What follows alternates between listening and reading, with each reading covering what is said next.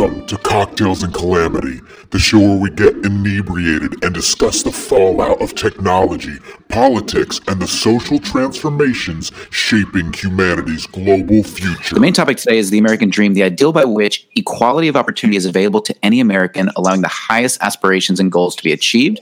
The question is America still reaching toward this ideal? Are those who have grasped it intentionally precluding others from doing so? And specifically, is Wall Street a direct threat to the priorities of Main Street, or can they work together to keep the American dream alive? Whew. It's going to be an amazing topic. We've got some great current events to discuss with you guys today. And before we do that, why don't we turn it over to Kristen to talk a little bit about our cocktail of the day, which is speaks directly to our conversation. Cheers, guys. Cheers. We're here. We're traveling, and that's why the totally inappropriate glass. Yeah. No, I like it. It's classy. It's classy. Just like the American dream. Super classy, like the American dream. So it's an apple pie Tom Collins, right? Is that right? No, old fashioned. Apple pie old fashioned. Yep. Yeah, apple pie old fashioned. It called, well, I wasn't supposed to tell, but it called for things that we didn't all have. But ours came out really nicely. Brooks, did yours come out nice? Yeah, I said it was good at first, but upon the second sip, it's quite tasty. It's very good. Yeah, ours is too. I was excited because for the bitters, I ended up ordering this. And I have a little history with the Underberg. Okay. I loved the little story on the back of the box. It's adorable. Read it. Yeah, read it for everyone because it's actually really cool. What is it called again? Underberg. Underberg? Bitters? It's actually not even bitters. It's really a digestif. Mm. And what it really is the greatest hangover cure of all time because it's like 140 proof, and it's got all of the little greens and goodies that make your GI tract feel a lot better. But it's a hell of a hangover cure. Right. Yeah. Since 1846, Europeans have known. Pronounce it again. Underberg. Underberg. As a remarkably satisfying way to conclude a meal. But to define Underberg, you have to experience it. Anyway, I won't do the whole thing, but it's pretty cute. Yeah, it is. It's cool. And strangely enough, we've got a little mart right down the street that's, typically beer and wine, but they do, for whatever reason, carry those. And I'm not kidding, folks. They are the greatest hangover cures in history. If you feel like poop, you had a really long night, you wake up and drink one of those, it is far better than even the hair of the dog. So wait, we're drinking the whole bottle of bitters? Is that what happened? Yeah, that's what it says. It's a digestif. It's not bitters. Right. A digestif. Yeah. But you can use it as bitters, and it tastes really good in the drink. So it tastes kind of like if you if you drink it by itself, it kind of tastes like if you brush your teeth with grass. But it goes well with cocktails. It's actually not terrible by itself. It's just a little bit of mint and a little bit of grassy green goodness. I thought it had an anise smell. Yeah, there's definitely some starriness in there. Yeah. So what I wanted to bring up first for current events, this was something that I posted on Facebook yesterday, and about 3 a.m, Brooks, you replied to this saying there will be no debates. I was referring to Trump and Biden coming up, and I'm curious to hear a little bit more about why you think that. But this is something I want to share with you guys and just listen real quick. This is an interview that Joe Biden gave. It's just a small clip of an interview that Joe Biden gave the day before yesterday, and I just felt like it was something we absolutely had to share with our listeners. So I'm going to share my screen real quick. Let me know if you guys can hear this okay. But I'm going to go ahead and click play, and then you guys tell me what you think. A cognitive No, test. I haven't taken a test. Why the hell would I take a test? Come on, man. That's like saying before you got in this program, you take a test where you're taking cocaine or not. What do you think, huh? Are you a junkie? What do you say to President Trump, who brags about his tests and makes your mental state an issue for voters? Well, if he can't figure out the difference between an elephant and a lion, I don't know what the hell he's talking about. Did you watch that? Look, come on, man. I know you're trying to goad me, But I mean, I'm so forward looking to have an opportunity to sit with the president or stand with the president in debates. There can be plenty of time. And by the way, as I joke with him, I shouldn't say it. I'm going to say something I probably shouldn't say. Anyway, I am very willing to let the American public judge my physical and mental my physical as well as my mental fitness, and to make a judgment about who I am. Jesus fucking Christ, you guys! We're in trouble, guys. And I hate to say it, but I'm pretty sure that's our next president at this point. What the fuck was that? And I don't know. I'm looking for. My mental and he couldn't even physical, say cognitive fitness without stumbling. He couldn't say fitness. All right, so listen. First off, to all of you listening, and to all of the people in that are citizens of this great nation of ours, I'm begging you, let's change the field. We've got to change the field here. We should not have two guys who have to figure out whether or not they're taking dementia tests or they should be taking dementia tests as the two candidates to be president of the United States of fucking America. It just shouldn't be the case.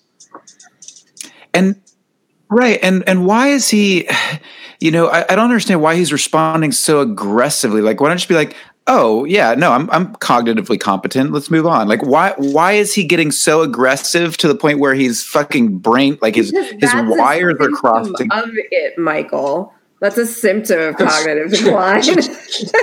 You're right. Mama said that alligators so ornery because they got all them teeth and no toothbrush. That's like asking. Go ahead. No, I was going to. That's like asking us if someone's telling me you're going to take cocaine. You're going to take cocaine. What are you, junkie? Like, what are you talking about? What is this motherfucker talking about? I don't know. I'm so confused. Here's the thing: we've got two guys who are in their mid to late 70s running against each other.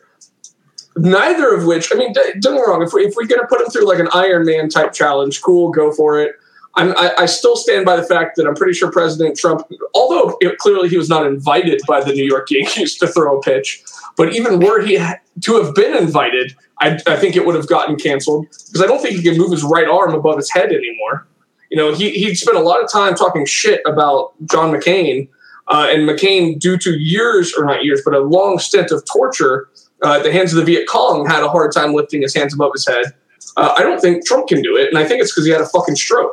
That's interesting. That late night visit to the medical facility that was his getting his physical early. Well, you don't do it at midnight. That's not how physicals work. I'm fairly certain that he's had a stroke.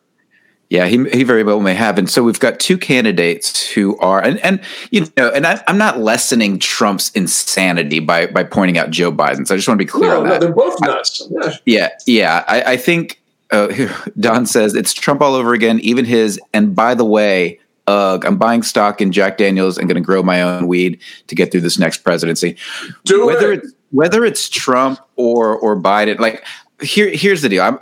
I swing progressive, so. For me, the lesser of two evils is obviously Biden because at least we can get somebody on SCOTUS. We can potentially make sure that the right wing doesn't take over the government. And I'm all for balance. I really am. Like I have a lot of principles and conservatism as well. I think there's this idea that in order for us to fix the problems we have to burn everything to the ground. And I think that's not really speaking to progress and change.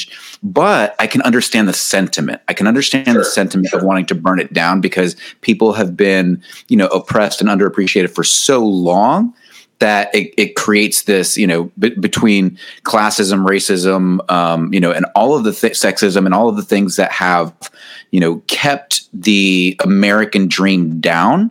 I think that, we need some sort of balance, but I'm not sure I buy into the whole burn it to the ground philosophy. As Americans, that's also kind of just what we do anyway.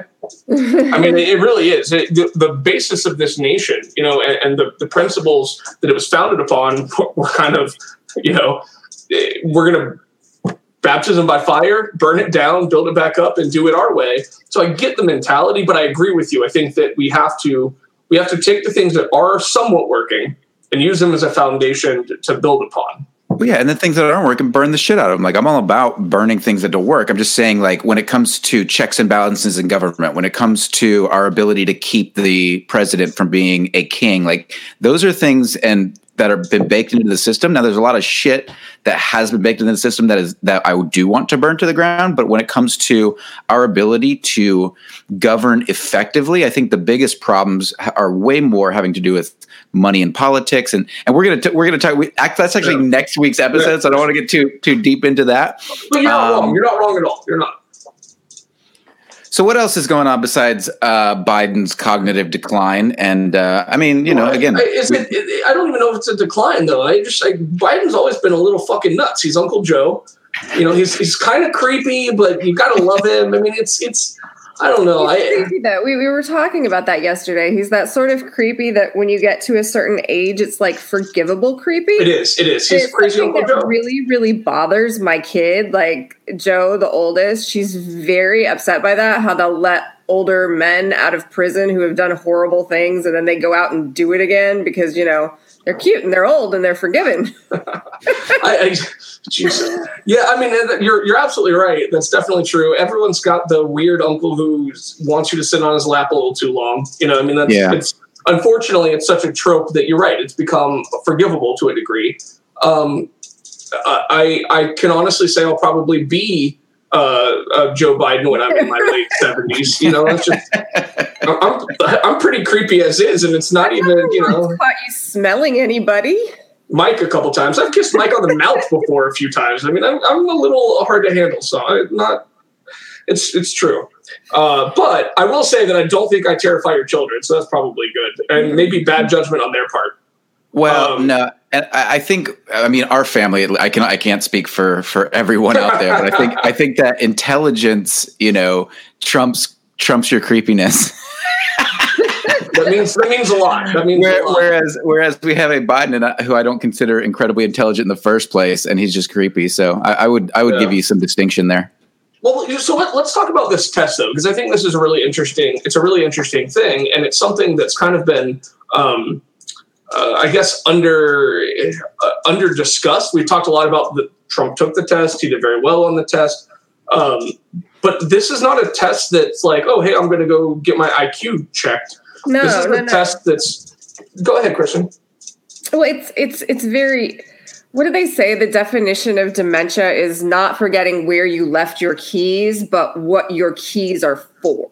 That actually makes a lot of sense. But you're right, and this is a test that gets prescribed to people who they basically to check to see how far along in dementia they might be. Mm-hmm. And if our president, whether or not it gets passed, if our president is in a position where he has to get checked for dementia, I think that's already a red flag. Right.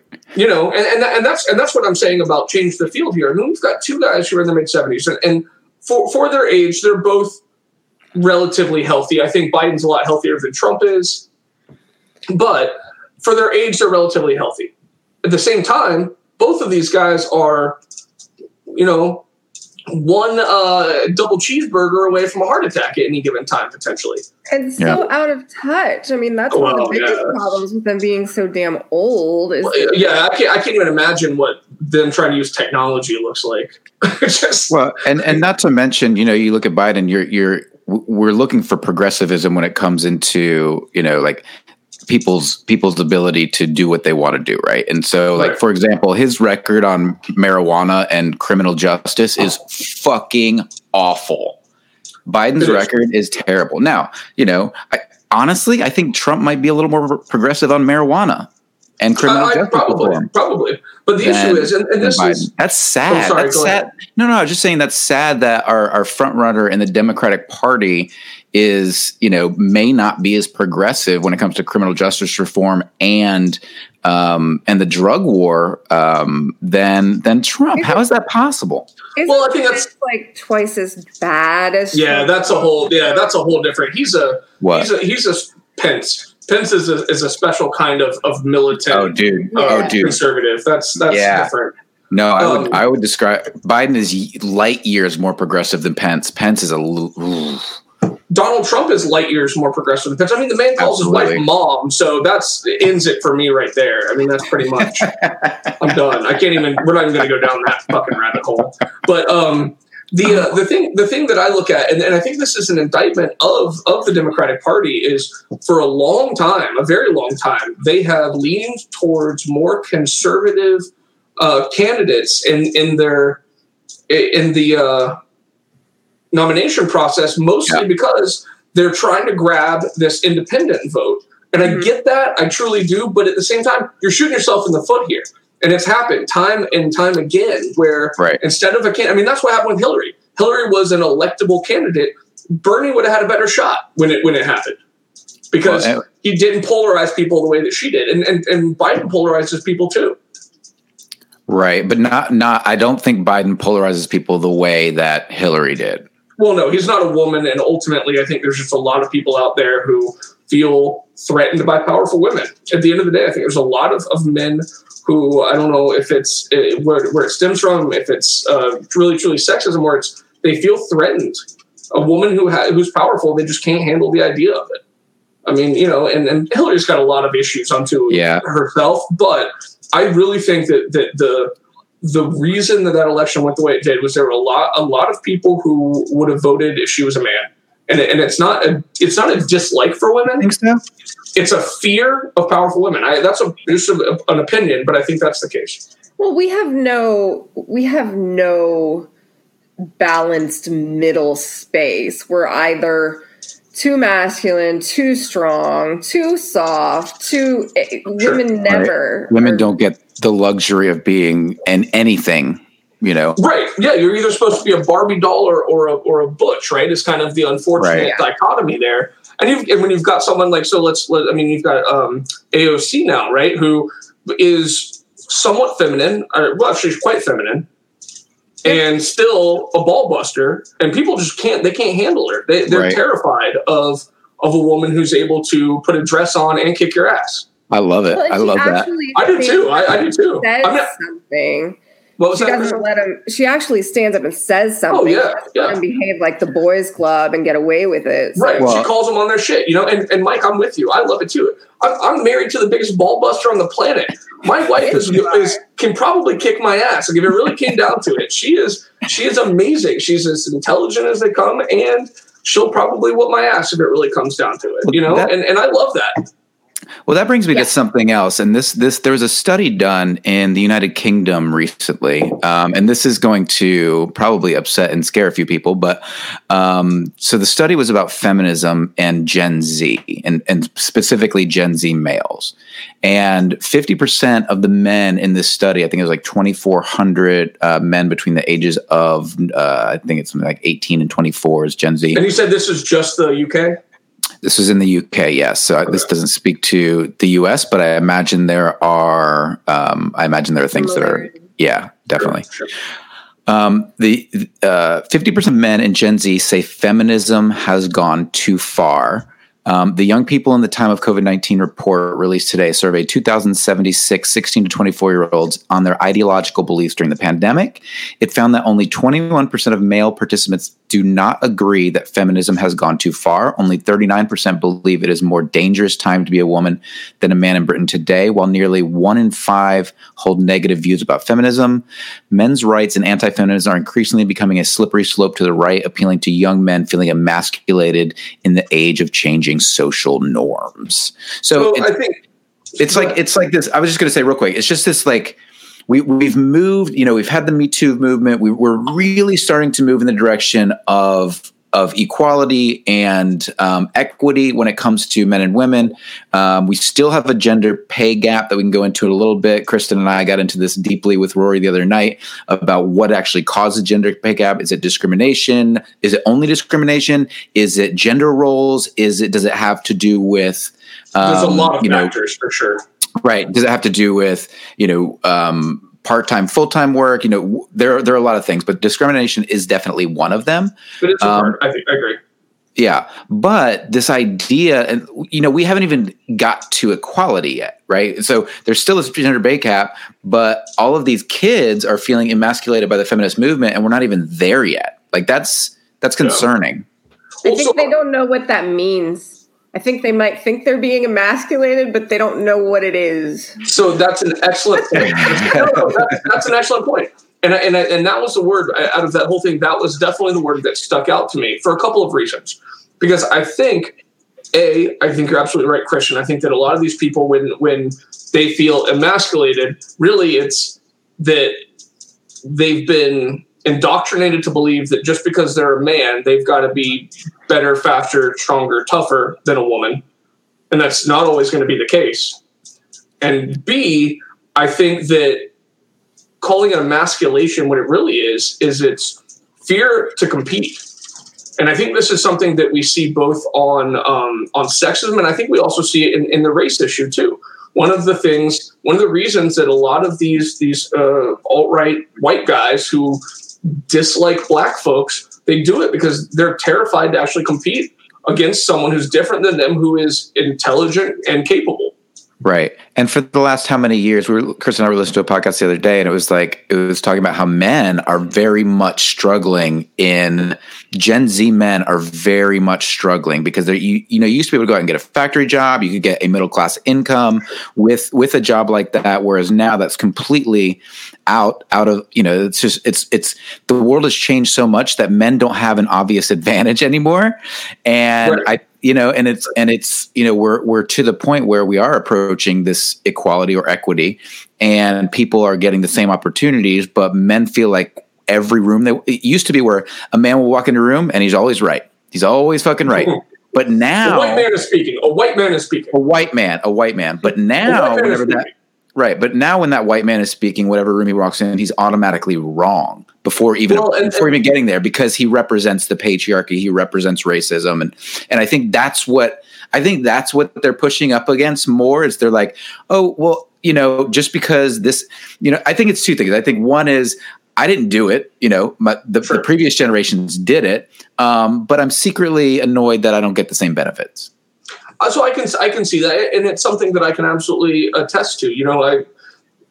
Pretty much anyone who works in the corporate world at all has dealt with diversity and inclusion seminars and all kinds of conversations that are occurring that weren't 10 years ago, or at least not to the degree they are now. I always actually joke about this and paint a fake target on myself. I'm a white guy with a beard. I probably look like, in any given room, the most bigoted person. That's just if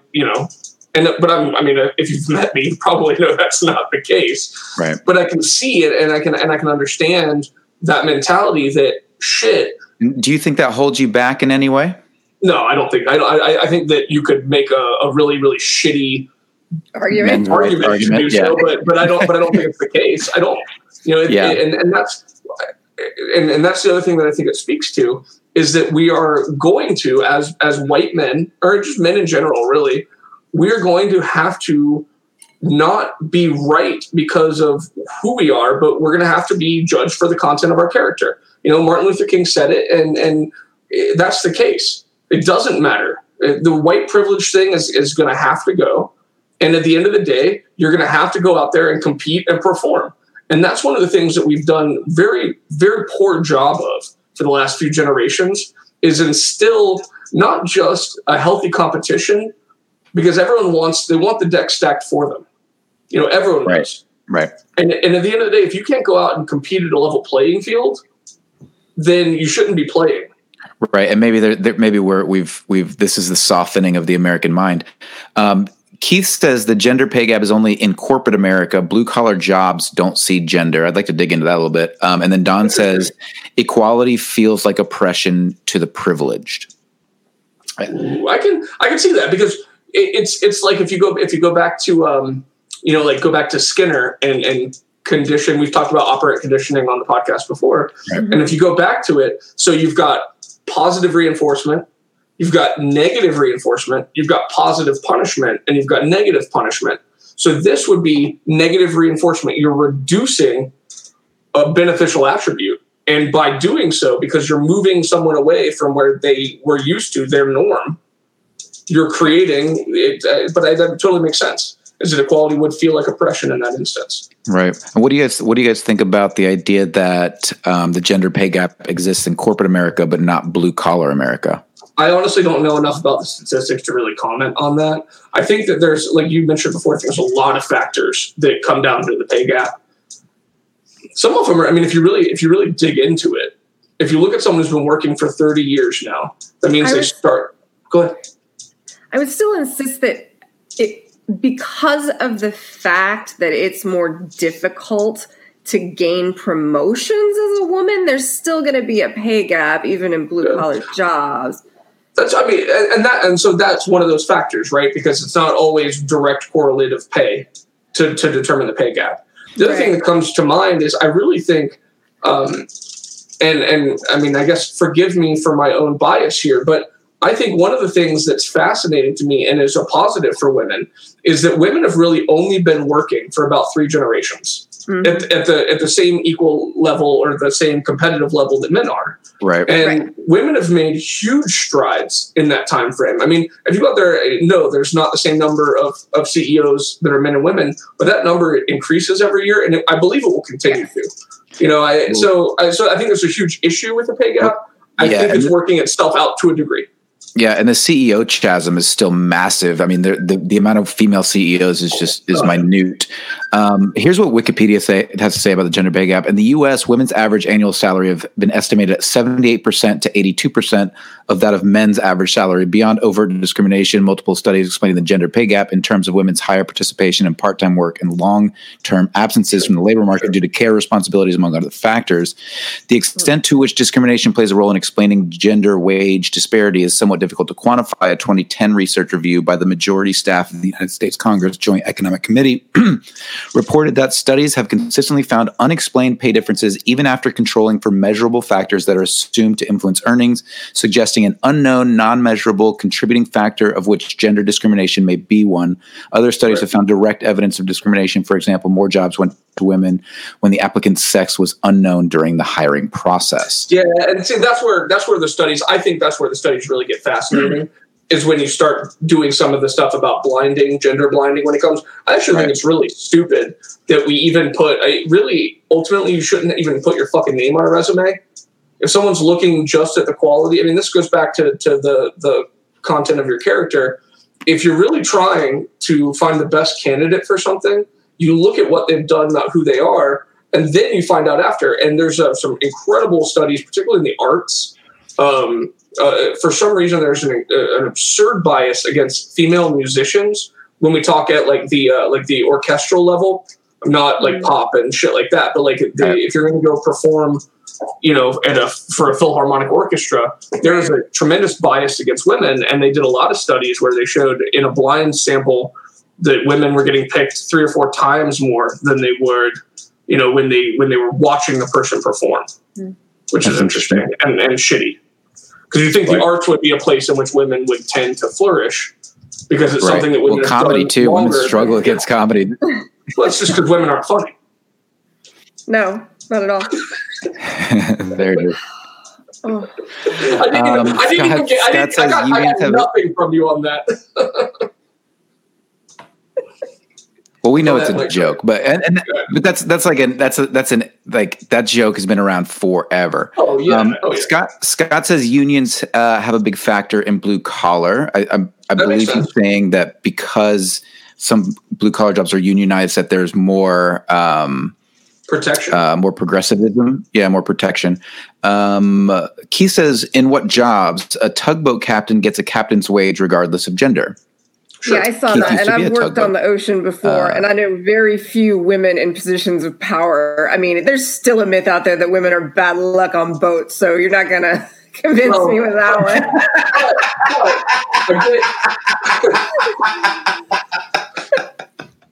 I get what he's saying, though, because what he's saying is that at the job-to-job level, the salaries don't change. But that's where that's where you have to start looking at factors of how many women are able to hold those jobs or get those jobs in the first place. This is a topic we could do a whole fucking podcast on for sure. I think that to go back to the original study by the UK, I think the question, the way it's even asked, is kind of a leading question. Has feminism gone too far? I mean, that's a leading question to begin with. Like, too far from what to what? There's no how the fuck do you quantify that? And even worse. That's a really even worse. Go ahead.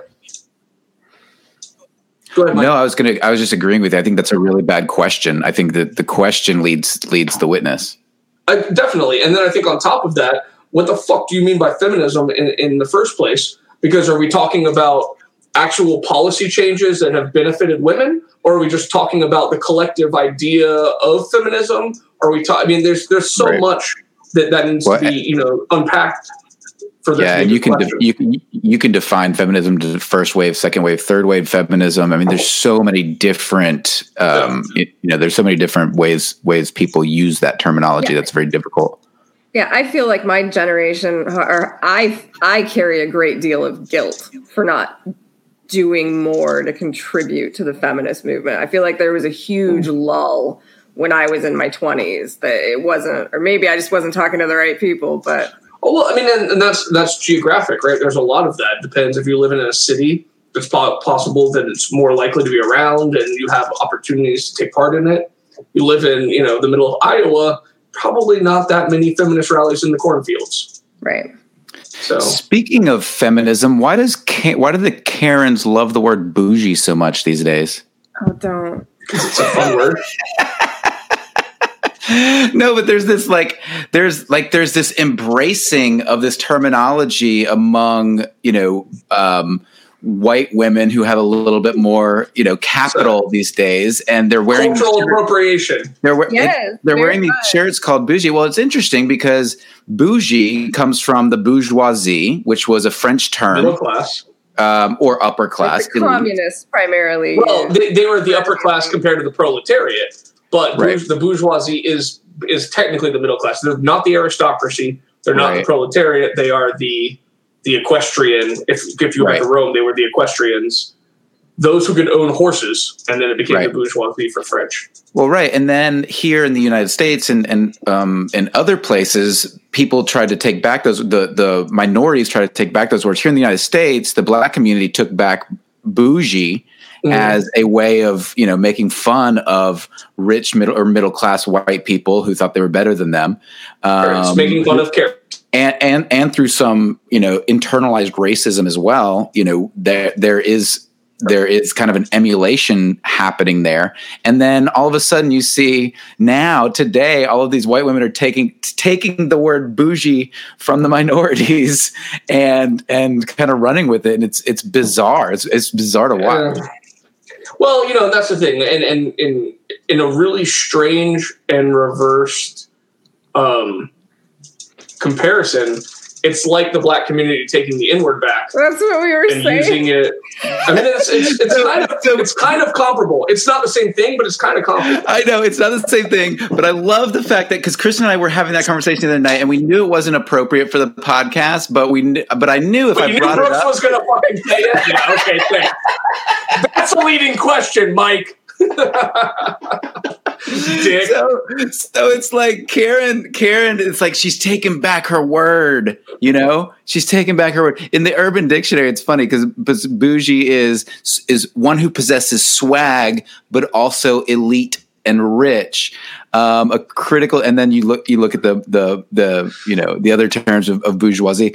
Nikki says it's a rap song that has been appropriated by the Karens. Yeah, we looked up the lyrics, didn't we? We did. It was on Urban Dictionary. Who I know quite a bit of hip hop for a white man, and that's not one that I'm familiar with. Bougie? We're like bougie is the N word for Karens. It is. I still like. What do we call a group? What do we call a group of Karens? Oh, it was a privilege. A group of Karens is called a privilege. Privilege of Karens. a bougie privilege of Karens. Bougie privilege of Karens. Oh my God, Brooks. Do you, so current event? Do you have anything that you wanted to hit on? Yeah, I have a couple of interesting ones. Although my Google search for bougie and Karens did not show me a rap song that I wanted to listen to. Nikki, what's bougie, I think it's somewhere in the. It's, yeah. What's the rap song, Nikki? Help us out here. Yeah, please. So two things that I saw that was absolutely fascinating to me. Three actually. One, let's talk about Beirut real quick because that was just such a horrifically terrible thing. And I don't know if you guys have seen. I mean, I know you two have, but to our listeners, I don't know if you guys have seen the video. But as atrocious as the outcome is, go watch the video of the explosion in Beirut. I mean, upon first glance, it looks like an atomic bomb went off. I mean, it is they are saying it might be the largest conventional explosion in history. I know there was one off of a ship near Nova Scotia that came close, so they're trying to actually do a measurable comparison. But it's really terrifying. I mean, most of Beirut, or most of the port area of Beirut, is leveled now. And people as far as 2.5 miles away had glass shatter. Yeah. The island of Cyprus, which is between 180 and 200 miles from Beirut, felt the blast. That's how big it was. It was incredible. And Chef Andre's team's already there on the ground feeding people. That's awesome. I mean, World Central Kitchen. Yeah, they're amazing. And I'll tell you the outpouring. So Lebanon at one point in time was a French colony. Mm. And the French kind of came out and said, yeah, we've got you. We'll be there. Several of the other EU nations did. But what really blew my mind, so Lebanon and Israel are currently in an open state of war. They have been for quite a while because Hezbollah, which is a militant Islamic faction, has been able to use Lebanon as kind of a home base for a long time. But Benjamin Netanyahu, the prime minister of Israel, came out and said, listen, we might be in an open state of war, but we're sending help. Like, we will be there to provide aid for this. And that's humanity at its finest. Yeah, that's what we need. Amazing. What we need to aim for, not this fucking bullshit where we've got two 70-something-year-old guys who are trying to figure out who's the least dimension. I mean, Beirut was struggling, before COVID-19. COVID-19 hit them pretty hard. So they're already struggling with COVID-19. They're already in the midst of a pandemic. They were struggling before this when it came to, you talk about the bourgeoisie and the proletariat. I mean, the working class in Beirut is just, they're just stepped on. There's very little opportunity. There's very little, vertical movement when it comes to one's ability to move up in the world. And, and then this blast, and we thought, people thought it was Israel. President Trump comes out and says, there was an attack. I talked to my generals. It was definitely an attack. And you're like, and now, granted, I thought there could have been foul play as well. I thought somebody could have, been attempting, and maybe it's a possibility. But the more and more we look at it, the more and more it looks like this was brought up to the judicial system in Beirut over and over and over again. This was a 2015 shipment, I believe, of ammonium nitrate. Yeah. They were 6 years old. Yep. Yeah, that accidentally got rerouted to Beirut. It wasn't even supposed to go there. It was a Russian ship, I think, wasn't it, or Ukraine? I can't remember. I can't remember if it was a Russian ship or not, but I know that the ship was not supposed to go there. It was routed there, and the owner of the ship abandoned the ship, and so all of this ammonium nitrate was stored in that port, and port officials came to the judiciary multiple times over the last 6 years and said, you guys have to do something about this. You have to do something. And the judiciary just fucking sat on its bougie ass and did nothing. It was 2,750 tons. So Mike brought this up to me. He and I were talking the other day. So the Oklahoma City bombing was done using ammonium nitrate. It's a very, very volatile chemical. It's a great fertilizer, but it's a hell of an explosive too. That was what, it was 2 tons. So 4,000 pounds. Yeah. He used 2.5 tons into it the other night. So almost 1,000 times the magnitude, at least in terms of the payload, compared to the Oklahoma City bombing, and that alone was a terrible explosion. So just to give you some scale there. That killed 163 people in Oklahoma City, and it damaged or destroyed 350 buildings outside of the main building that was. And I think that includes glass blow, right? So if all the wind probably, but this was 1,000 times that amount, horrific. And it looked like a fucking nuclear bomb. I remember when I first saw it. Yeah, when I first saw the video, and you see that fire and you see the smoke, and then you're not prepared, and then all of a sudden, kaboom! This thing just explodes. It looks like a nuke. I saw another video that my buddy sent me, and he actually sent it to me privately because the guy who was filming it died, and the guy was filming it, and he was on a street, and it gives you this perspective on the street, and he's filming the smoke coming up, and then this blast, and it just like you see down the street, it's probably like 5 blocks, and then you see a T street with people just driving back and forth, and then all of a sudden it goes whoosh. So every single car, everything in between that blast and that guy was just incinerated, and it was just devastating. And and if the fire hadn't been going on already, the loss of life would be even greater. Fortunately, there was a lot of evacuation that was already in the process because the fireworks had started going off.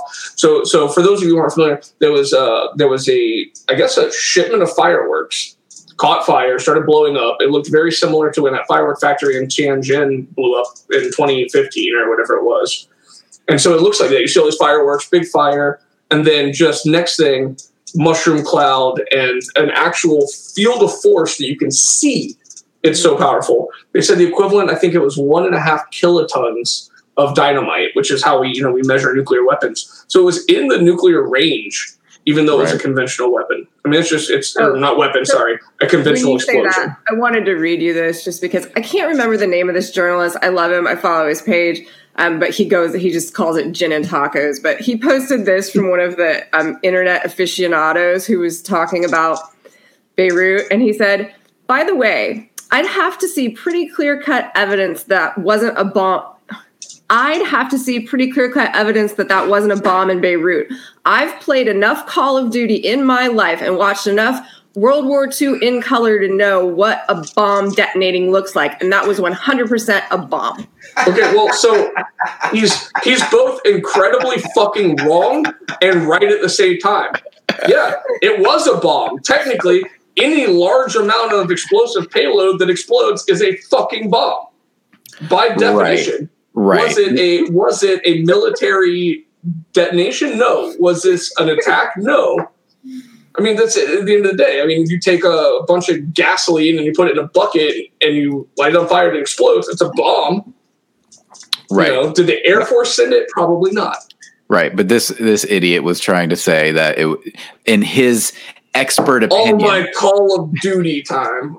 And if you want to read about some very interesting bombs with some great fiction, Still Life with Woodpecker is one of my favorite Tom Robbins, and that book is hilarious. I want to read that. Strangely enough, while we're talking about bombs, so once upon a time when that cute little kid behind me up there was 11. And I got lit. Bomb story. When I got lit on fire, and it was a gasoline explosion because we're dumbass kids playing with fire. Shit happens. Oh yeah. So was that it? That you guys were playing with fire and gasoline? Yeah. So we had a bucket of gas and it caught fire, and I told my buddy to kick it over, and apparently he mistranslated that as kick it in my face. But the interesting thing about it, though, is that when the news picked it up, I was making pipe bombs in the garage. I was going to go attack a school. I mean, it was just absolutely absurd. Yeah. Oh, no. I got away with way more. I think farm kids are allowed to just build bombs whenever they want. Yeah, you can do whatever the fuck you want to. Yeah, no, trust me, that was not even the most dangerous thing I did. It just happened to be the one that got me. I didn't realize your incident got picked up in the media, and they were making speculations about it. Wild story. Yeah. Like four or five different news channels, and they were all wrong. I mean, I wish I could find the footage. It's got to be somewhere. But oh man, I'd love that. Yeah, we got to find it. And obviously the Beirut thing is a horrible tragedy. And one of the things that's interesting to me is to see the response from a lot of different places, because Lebanon is in the Middle East, and Hezbollah has been a terrorist organization for a long time that's operated out of there. But Lebanon itself is actually a pretty progressive nation comparatively. And that's why, to me, this is, I won't say even more unfortunate because it's terrible no matter who's going through something like that. But this is a country that could quickly be, another Jordan or Kuwait, or a nation that's successful without having a despotic and, authoritarian leadership. And here, they're already, like you said, they're already in trouble, and then this happens. I mean, it's just really well. And I really heard, I can't remember which news source it was, but they were saying that like whoever's in charge of that sort of thing, they had been warning authorities about how dangerous it was to be storing that for years, and telling them that they knew. Yep. Yeah. The Port Authority brought it to the judiciary's attention over and over and over again, and they did nothing. So, it's a bureaucratic lack of concern for, they were just like, oh, it hasn't blown up yet. So I'm sure it's they're rolling the dice, right? They're rolling the dice. So I've actually probably not anywhere near a wealthy neighborhood, right? It's the port. Exactly. Well, you say that, but some of those high rises that got blown up were really good, really, really nice. I mean, some of the video footage were from beautiful apartments that are probably no longer there. But I mean, they didn't do the math. The judiciary didn't do the math. They did. They were like removing it versus the cost of letting it blow up. I mean, it's the orders of magnitude different, right? Right. Exactly. So I've got two more things that I wanted to kind of touch on, and they're probably shorter than that. Before we get into our main topic, one, and I found this fascinating. Have you ever heard the expression "the 4 boxes of liberty"? No. So this was interesting, and I just kind of stumbled upon this, but I found it absolutely fascinating. It originated, I think they said, in the 1830s is where it originated. But it's basically as citizens of the United States, there's 4 boxes that help keep our liberty, our freedom free. The first is the ballot box. And you're specifically talking about liberty, not democracy, just to be clear. Correct. Yeah, this is liberty at its truest. Individual freedom, not national democracy, right? Right. And actually, I started off with the wrong one. The first one's the soapbox. We have a right to freedom of speech, and we can utilize that as our First Amendment right to oppose our own government. The second is the ballot box, which we tend to do right here every Friday at 5 p.m. We're some irascible schmucks, but the second's the ballot box. You have the right and authority to go and use your vote to utilize your liberty. The third is the why is the third one the one that I'm forgetting? The third is the jury box. So, and this one's the one that I think might be a touch of a stretch, but essentially it's if you were to go out and commit a crime against your own government, but your jury felt that you were right in doing what you did, they would choose not to evict you, or they would choose not to convict you. And in doing so, you would have the freedom or the liberty of the jury box, your peers agreeing with your decisions. And then the fourth is the ammo box or the cartridge box. At the end of the day, ultimately, if the government has really stopped being a tool of the people, then, and this is where the Second Amendment really truly came into play a long time ago when we didn't have nuclear weapons, is you oppose the government by force. Right. So it's interesting. I just thought conceptually it was a fascinating idea. And then apparently several politicians throughout history have mentioned it. And then during the abolition movement, Frederick Douglass picked up on it and basically said that African Americans should have and will have the same access to the 4 boxes of liberty that white folks do. That's interesting. I've never heard of those 4 boxes. I've never heard of it either. Yeah. No, I appreciate that. And the last one, which one was? What was the last one? The ammo box. Ammo box, right? So it's interesting. You made an interesting point there, subtly, and your point was this was the Second Amendment before there was nuclear weapons that the government possessed. I can have an AR-15, but is that going to do me any good against a nuclear holocaust for my own government?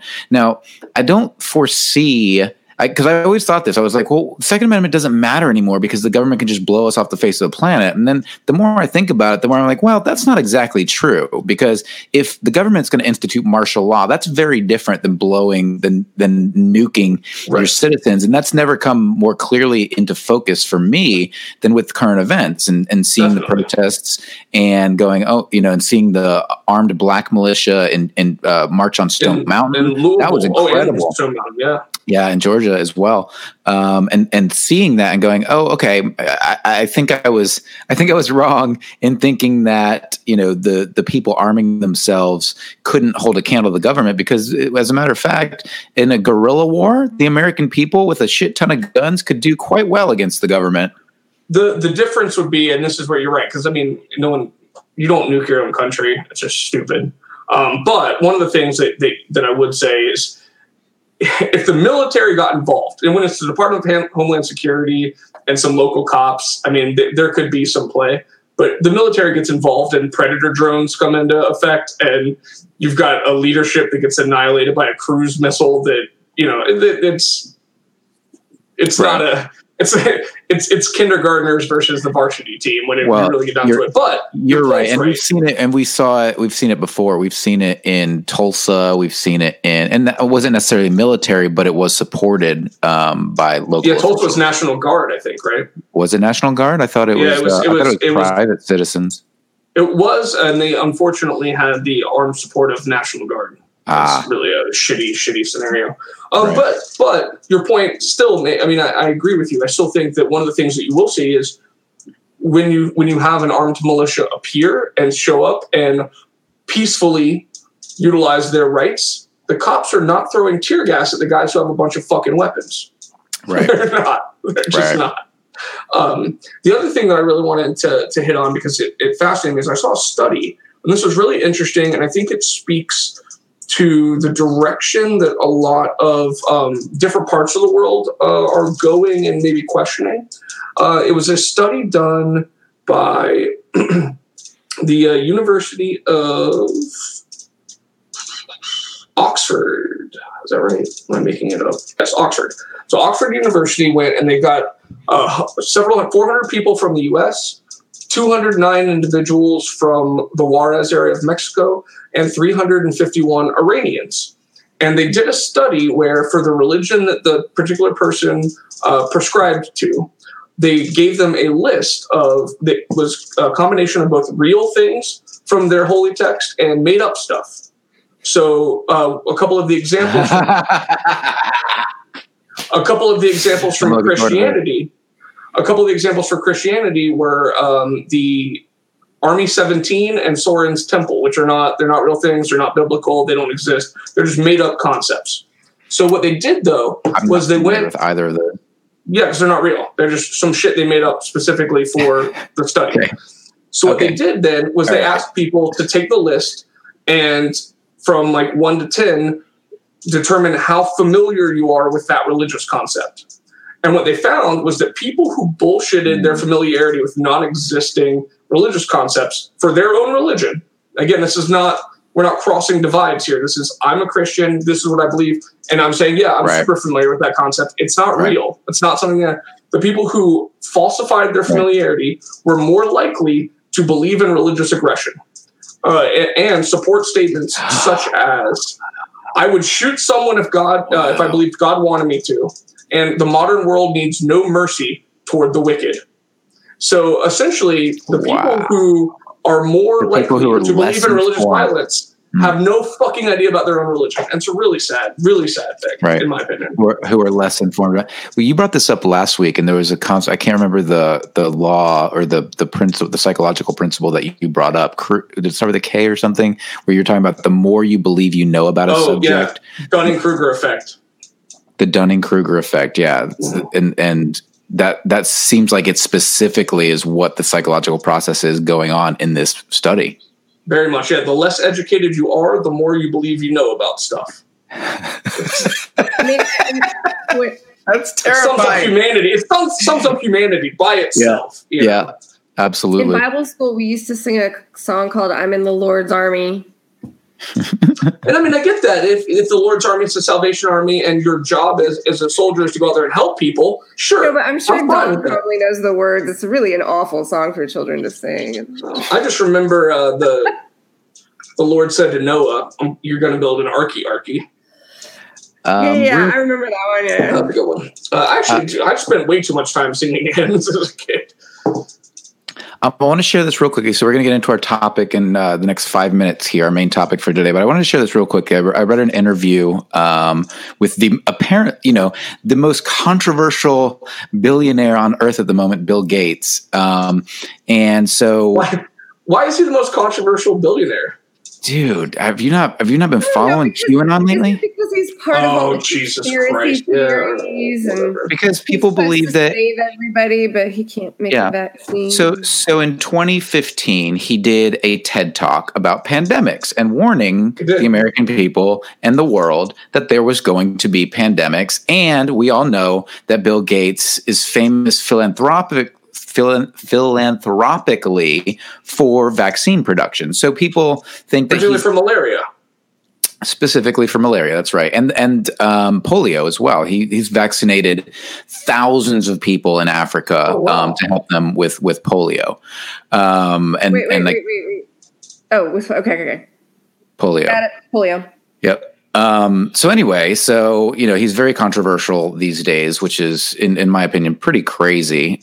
Because people are like, oh, well, he's a capitalist. And it's like, well, yeah, he was, but he's now a philanthropist. Like he's got the money. He doesn't need the money. No, he does not need the money. And people go, well, it's about power. It's about this. And it's like, okay, just fine. Like, let's just take a moment and open our minds and imagine that Bill Gates is not a fucking conspiracy monger who wants to put GPS chips in your fucking vaccine, considering you have a fucking cell phone as it is. So I have a question. Yes. What's his take on demon semen? I don't know. Don, could you do me a favor and look that up? Doubt you could get him. Do not look that up, Don. Please do not Google that. All right, but go ahead, please, with your yes. idea here. Glenn commented, that's why there are thousands of different kinds of Christians. Just make up what you like the best, referring back to your back to your religion. We can start a church if that's what you guys are telling me to do, because that's what I'm hearing. Yeah, the Church of Cocktails and Calamity. Church of Calamity. And we could get out of paying taxes that way. And if there was a federal relief fund, we can get in on that too. So. Oh, actually, okay. Well, I've got one more thing after you do this before we do the main topic, because that'd be fucking hilarious. All right. So anyway, there was a couple questions that he was asked during the interview with Wired that I thought were particularly important in the age of COVID-19, and that we should talk about quickly, because this guy is working with the government to try to get this shit under control. So the person for Wired says, at this point, are you optimistic about the outcome of COVID-19? And he says, yes. You have to admit there's been trillions of dollars of economic damage done and a lot of debts, but the innovation pipeline on scaling up diagnostics, on new therapeutics, on vaccines is actually quite impressive. And that makes me feel like for the rich world, we should largely be able to end this thing by the end of 2021, and for the world at large by the end of 2022. That is only because of the scale of the innovation that's taking place. Now, whenever we get this done, we will have lost many years in malaria and polio and HIV and the indebtedness of countries of all sizes and instability. It'll take years beyond that before you'd even get back to where you were at the start of 2020. It's not World War I or World War II, but it is in that order of magnitude as a negative shock to the system. I was like, that's fucking interesting. And he's right. He's absolutely right, too. I think so. I mean, and then they go on to ask, are you concerned that in our rush to get a vaccine, we're going to approve something that isn't safe and effective? And he says, yes. In China and Russia, they're moving at full speed ahead. I bet there will be some vaccines that will get out to lots of patients without the full regulatory review somewhere in the world. We probably need 3 or 4 months, no matter what, of phase 3 data just to look for side effects. The FDA, to their credit, at least so far, is sticking to requiring proof of efficacy. So far, they have behaved very professionally despite the political pressure. There may be pressure, but people are saying no. Make sure that that's not allowed. The irony is that this is a president who is a vaccine skeptic. Every meeting I have with him, he is like, "Hey, I don't know about vaccines, and you have to meet with this guy Robert Kennedy Jr. who hates vaccines and spreads crazy stuff about them." This is the conversation between one of the richest people in the world who is a philanthropist and the president of the United States. That sounds great, Bill, but have you talked to Robert Kennedy Jr.? Vaccines are crazy. He goes on to say, okay, so go ahead. Sorry. My cousin, who's very pro-vaccine, her husband works for Lilly. A little biased there, but yeah. But we were talking about this yesterday. We were talking about rushing this is the worst decision that could possibly be made. Yeah, absolutely. So even people who are well, and here's the thing. I think the fact that you have to in this day and age use the word pro-vaccine is like the stupidest fucking concept ever. Like, what are we, a bunch of fucking Luddites? We're not going to use the technology and science that we have developed to benefit ourselves as a species. It just doesn't make any sense. And my take on all the conspiracy theorists in the world. I mean, it also comes back to your Kruger-Denning effect, right? Or what was it? Dunning-Kruger effect. Yeah, absolutely. Right. The less you know about it, the more confident you are in your own bullshit. But I think when we talk, so let's talk about Bill Gates, right? So if you want to talk shit about Bill Gates, be my guest. He was an absolutely cutthroat businessman who destroyed competition, did a lot of it in a less than savory way. He certainly many times should have been the target of, he was the target of the Sherman Antitrust Act. It never really stuck the way it should have. But then this guy, he goes out there like a fucking evil genius, accrues all of this wealth, and could have turned out to be a total asshole. No, he decides the Bill and Melinda Gates Foundation is going to convince other billionaires to take their wealth and give it back to the people. The whole world, not just, their local area. This guy is like, I'm not going to say he's the next Jesus, but he's doing a lot more than pretty much anyone else on the planet is for global humanity.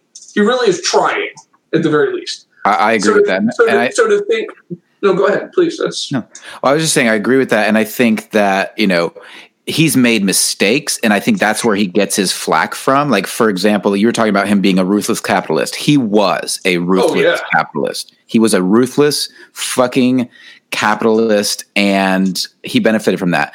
Now, he came to a point in his life where he wanted to give back, and he's made mistakes there too, right? He's been in the vaccine industry trying to cure the most deadly disease in the world, which is malaria. He's been trying to eradicate malaria. Now, he's a numbers guy. So if you're somebody who has a lot of empathy, you're not going to like Bill Gates, because Bill Gates is willing to sacrifice a child to save millions.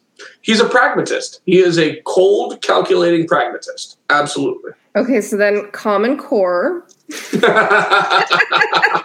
a proponent of Common Core. Kristen's always said then he can go fuck himself. But she's like, Bill Gates was a huge nerd growing up, and he wants everybody to be a huge nerd. There's actually there's an incredibly fascinating backstory about how Gates got where he was, as well as a lot of the other guys who were in that part of the world. And it's actually really hit hard by Malcolm Gladwell in the book Outliers. He was at a specific school that just so happened to get some Karens got together and raised some money and put a computer in like the school basement. And he and like 4 or 5 other dudes had an opportunity to learn coding back before anyone else had the shot. And they had the time and the money and the availability. And that's it. That's his story, front to back. And it's super fascinating. We need to do a show on meritocracy, because I think this is a very confusing subject for people. People believe that meritocracy basically is the idea that everything is based on merit. So your success in the world is based on your merit and your skills and what you give into the world. That's not how the world works. That's not how the world works, because there's luck involved. And so when you're a capitalist, or when you're somebody who has experienced luck or privilege, and you get to the top and you believe that you made it there purely because of your own merit, that is so fucking self-delusional. And that ideology is what allows people who are in the 0.1%, who are not people who want to give back like Bill Gates, but to become these horrid, horrid people. There's your segue into our main topic right there. There absolutely is. So our main topic for today is the American dream dead? Have Wall Street and Main Street become so polar opposite that we're actually pulling against each other and ripping apart America by the seams? There you go. And that's it. And so I think that the beginning of that is to question whether or not our belief in meritocracy is a foundational principle that has allowed us to get where we are. And I think the answer is yes.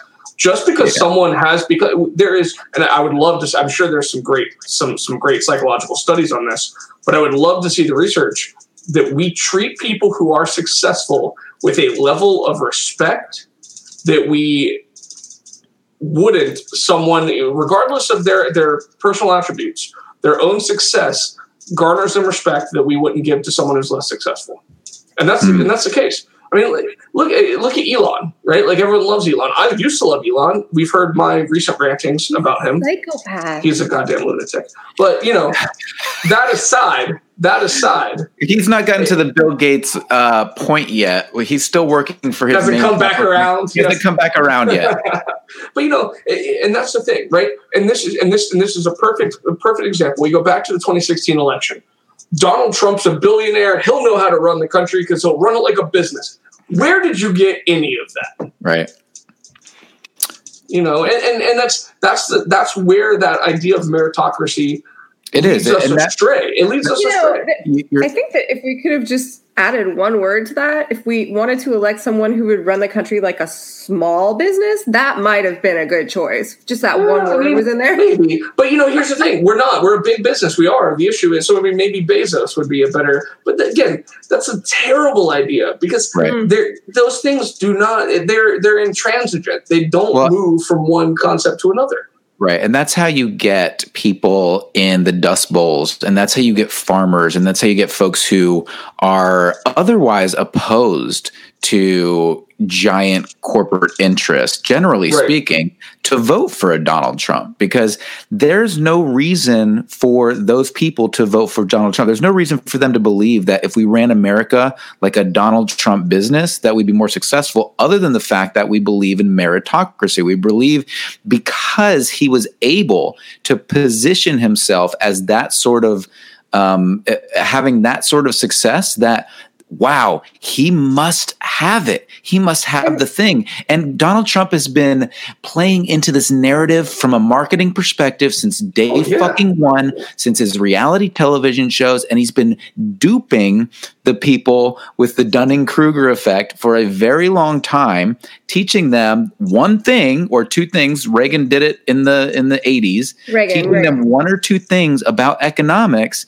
And then now they're masters of economics and they need to vote for anybody who has a successful business. But we've played it out before, and I'm too young to remember all about the Reagan campaign and everything that kind of led up to that. But we elected Schwarzenegger as a governor. He was one of the best elections we've ever had. I actually think incredibly highly of Arnold Schwarzenegger because he's one of the few people. You know this man's wife and his. I'm not saying he's a great dad. I'm not saying within the same year to his children. That's another falsity of meritocracy. Because someone is an ethical fool and is a shit dad doesn't mean he's going to be a shit governor. And that's where we run into these issues. Just like a lot of people dislike Hillary Clinton as a person, that doesn't mean that in no way identifies whether or not she'd be a good president. Doesn't mean she couldn't make tough decisions and draft policies for the people. I that's fair. Well, and that's why. So, but Christian, I'm with you. I get it. Like, am I going to? If I had a daughter, would I let her marry Arnold? Well, probably. It's fine because I like her. Well, that's not really your decision, though. No, it's not. Well, I mean, not yet. We're working on that. Steve, you're right, Mike. Feminism's gone too far. I can't pick my daughter. What is this? You can't marry your daughter off to I mean, think of the dowry. Think of the dowry. Think of the dowry. Yeah, I'll get like a Hungarian tank or some shit. It'll be awesome. Let's get caught up on some comments. Don from a while back said the demon semen is hella good. Just getting back to your previous point. We're making t-shirts of that, Don. It's happening. Yeah, demon semen. Glenn says Pastor Calamity, so we could create a church and we could have the pastors of Calamity. I like that. Don says I've come to church for that. What's our holy text? Who's our Messiah? We'll figure that out. We might be leaderless. I think that's probably the way organizations anti-organization. Wait. We're gonna be an anarchist church. An anarchist church. Oh, I love it. An anarchist, leaderless, Marxist church. No. Nikki's referring to Bill Gates. She said that 3 ghosts came to visit him on Christmas Eve. I would think that's Bill Gates. Yeah. I'd watch that. I'd watch that version for sure. Yeah, I'd watch that version as well. And then Joseph says, don't forget the contrapositive that we despise unsuccessful people as though it's purely a personal failing. Good point. Ooh, that's a really good one. Yeah. And which show was that Lopez or Ritter? Lopez. Yeah, Joseph Lopez. Yeah, so that's a really good point. So going back to meritocracy, if you're in the upper echelons, if you made it all the way to the top, then you're automatically respected and appreciated. If you're on the bottom, then you're automatically spit on and focused on as if you had a personal failing. So if you look at a homeless person and you're like, well, that person could have worked his way up and blah, blah, blah. And, having no knowledge of whether or not this person is a veteran, having no knowledge of whether or not this person what they've ever been through, schizophrenia or bipolar disorder, or you name the amount of things that could cause somebody to be homeless or on the street or as not succeeding in a capitalistic society. And, it's appalling that we point to these people as if they're purely personally failing. Well, and along that same lines, even if we don't go all the way down to someone who's homeless, but you look at someone who decided not to be Arnold and wanted to be a great father and a great husband and everything, and decided that was where the value in their life came from. Material wealth is just such a fucking horrible marker for determining someone's true merit, I think. Right. Some of the most unscrupulous and shitty people on the planet are wealthy. Yes. Because they just happen to be sociopaths and it works out very easily for them. Most of the most, right? If you're thinking about 1% up there, the czars and they're not usually very good people. Right. And that's why Gates, I think, is an excellent success story, even from a personal standpoint, because he went out there and he was the fucking operating system czar for a long time. And then once he had it, he decided, you know what? He's like Marcus Aurelius, who was one of the most powerful and influential emperors of Rome. But when he was done, he just said, peace, I'll see you later. I'm going to go, I'll be on my farm. He gave it back. Just like Washington, he could have been President por vida and said, nah, I'm going to do something better than that.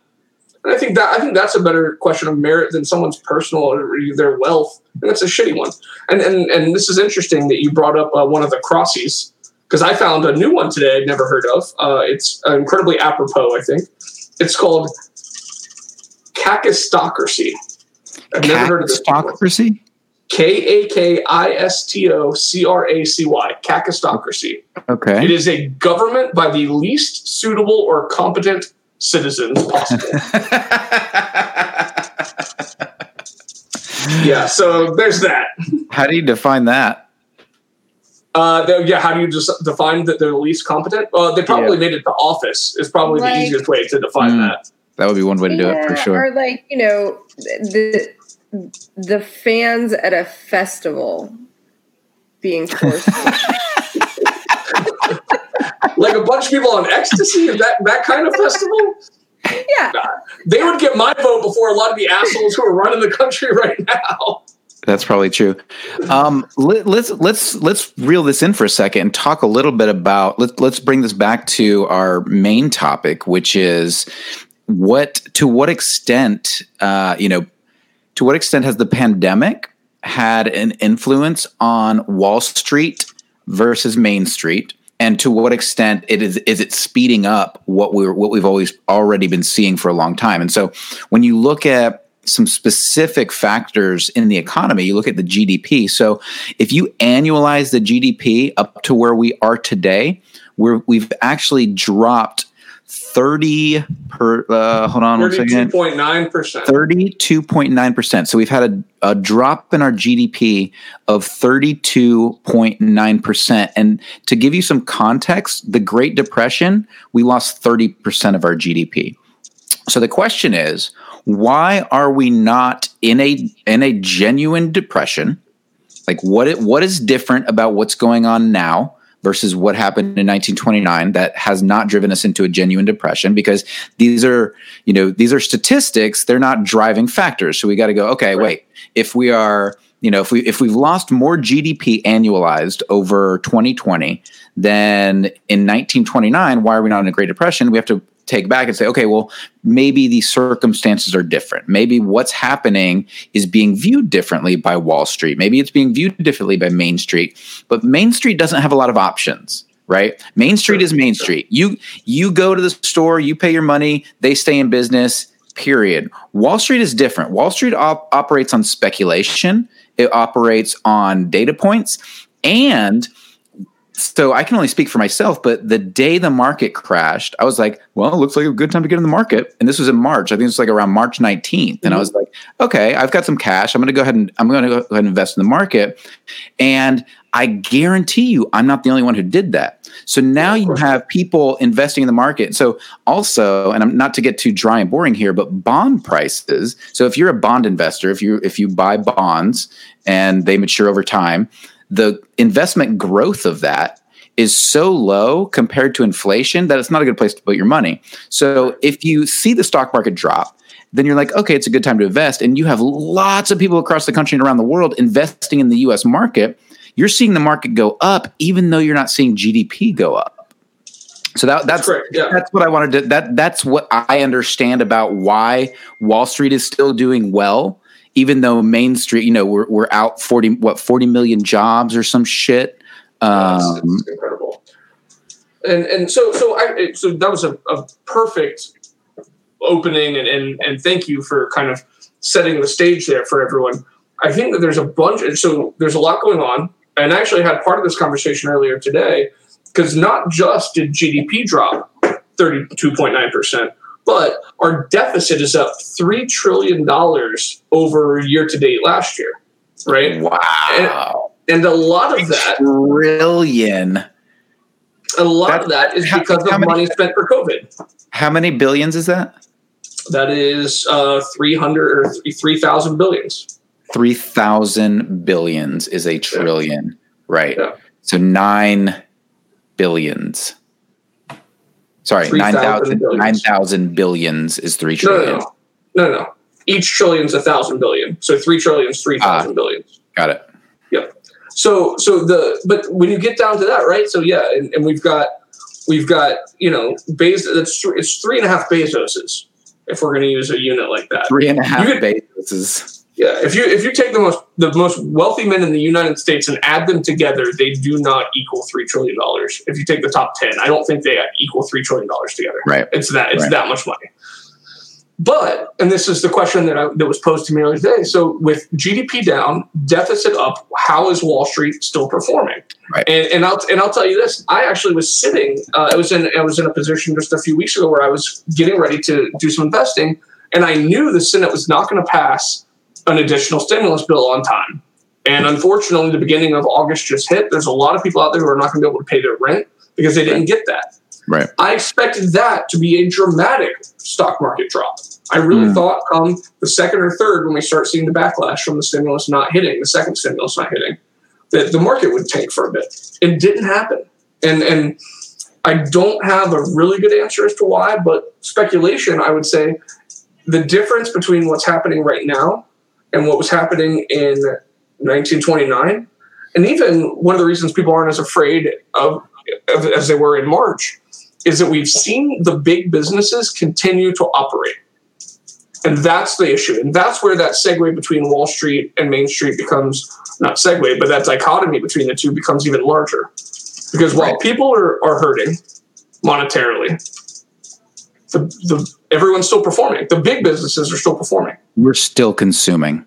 we're still consuming from those big businesses, the Amazons, the Googles, the Facebooks, we're Walmarts, Walmart, Target, the Walmarts. Yes, absolutely. We're still consuming from those. And in fact, this last week, big tech had their best revenues they've seen in a very long time. So now, and that's the other thing to remember. Like it doesn't, just because Wall Street's doing well doesn't mean every stock is doing well. So Correct. Wall Street is measured on indices. So you've got the NASDAQ and you've got the Dow Jones Industrial Average, and they're basically all they're doing. They're taking the biggest companies in America and they're putting them in an index and going, okay, we can measure what we're doing economically by these big companies. And so we're seeing you're right about the Dow Jones there, but the NASDAQ's not an index. NASDAQ's its own exchange, right? Oh shit, we lost Mike. He might be remaking a drink. Oh, okay. I don't know. Well, hopefully we get back. So, but the NASDAQ's its own. Here he comes. The NASDAQ is its own exchange. But you're absolutely right about the Dow Jones Industrial Average, and just like the S&P, the Standard & Poor's, yes, they are indexes. They are groups of stocks that have been picked as representative of the overall market. Right. Which isn't necessarily accurate because we are seeing, and you make this point all the time about how we don't live in an actual capitalist society. We don't antitrust enough to breed the right amount of competition that would allow us to live in an actual capitalist society. Now, it is capitalist in essence, and that means the markets are free generally to do as they choose. Now, how you define capitalism exactly is going to give you a little bit of variation on that. But generally speaking, we are capitalists. But now we're seeing, and when you talk about Main Street and when you talk about what's going on the ground, you start to look at, okay, we've got a lot of Gen Z out there who's protesting every day. We got a lot of Gen Z who's hardcore socialist. And so where do we begin to, how do we start to reconcile these things in our minds from both a Main Street perspective? How do we keep businesses open and operating, in a capitalist society? And then to what extent, do we start to listen to Gen Z and say, okay, we do need some socialist programs? Like and people argue about this stuff all the time. Like, oh, well, are the police socialist? Is the fire department socialist? Are schools socialist? And the answer is those are all social programs. They are. The answer is yes. Yeah, the answer is yes. They're not there to make money, but they operate within the capitalistic system that allows them to operate because there's revenue generated that allows us to fund those social programs. And so many in Gen Z right now don't recognize that. They're blind to that. And they've heard this from people like me and people like you and people, their parents who have been like, well, if you don't have jobs and you don't have businesses, then nothing operates. And they're just so tired of hearing that narrative that they're like, fuck it. Let's start over. Let's burn it down. Let's create a socialist system. And whereas I agree with social programs, I am so against socializing the entire government. I'm so against doing, what Venezuela has done and doing what Russia has done. Absolutely. And China. And what China has done. Those are dangerous fucking concepts that Gen Z refuses to see right now. And you quickly. Do you think the majority of Gen Z is talking about that kind of socialism, or are they talking about democratic socialism like Finland? So I don't know that there's a good enough divide there to really answer that question, Christian. I don't. But what I will say is that kind of socialism quickly becomes autocracy. Very quickly becomes autocracy. And Christian, you're right. I think that they're more on the democratic socialist perspective when you look at the Bernie followers and that group, and even Jill Stein and the Green Party. I don't think Bernie wasn't going to turn us into Venezuela. No. And that's the thing. It's like, sorry, go ahead. For me, like, people have these buzzwords and it's like this or that. And it's like, no, I mean, at the end of the day, we know capitalism creates growth. We know it creates innovation. We know it creates opportunities for people. When it's competitive. When it's competitive, exactly. When it's competitive. And it's not. And that's the issue. So, but you're right. Bernie would not have turned us into that. It's not even an interest of his. And this is one of the things. So Mike and I have talked about this. I think we brought it up on the podcast before. We are collaborating to put together an idiot's guide to what we are going to consider our economic treatise. what we think here at Cocktails and Calamity, what the U.S. economic system should look like moving forward. We are in no way qualified to do this.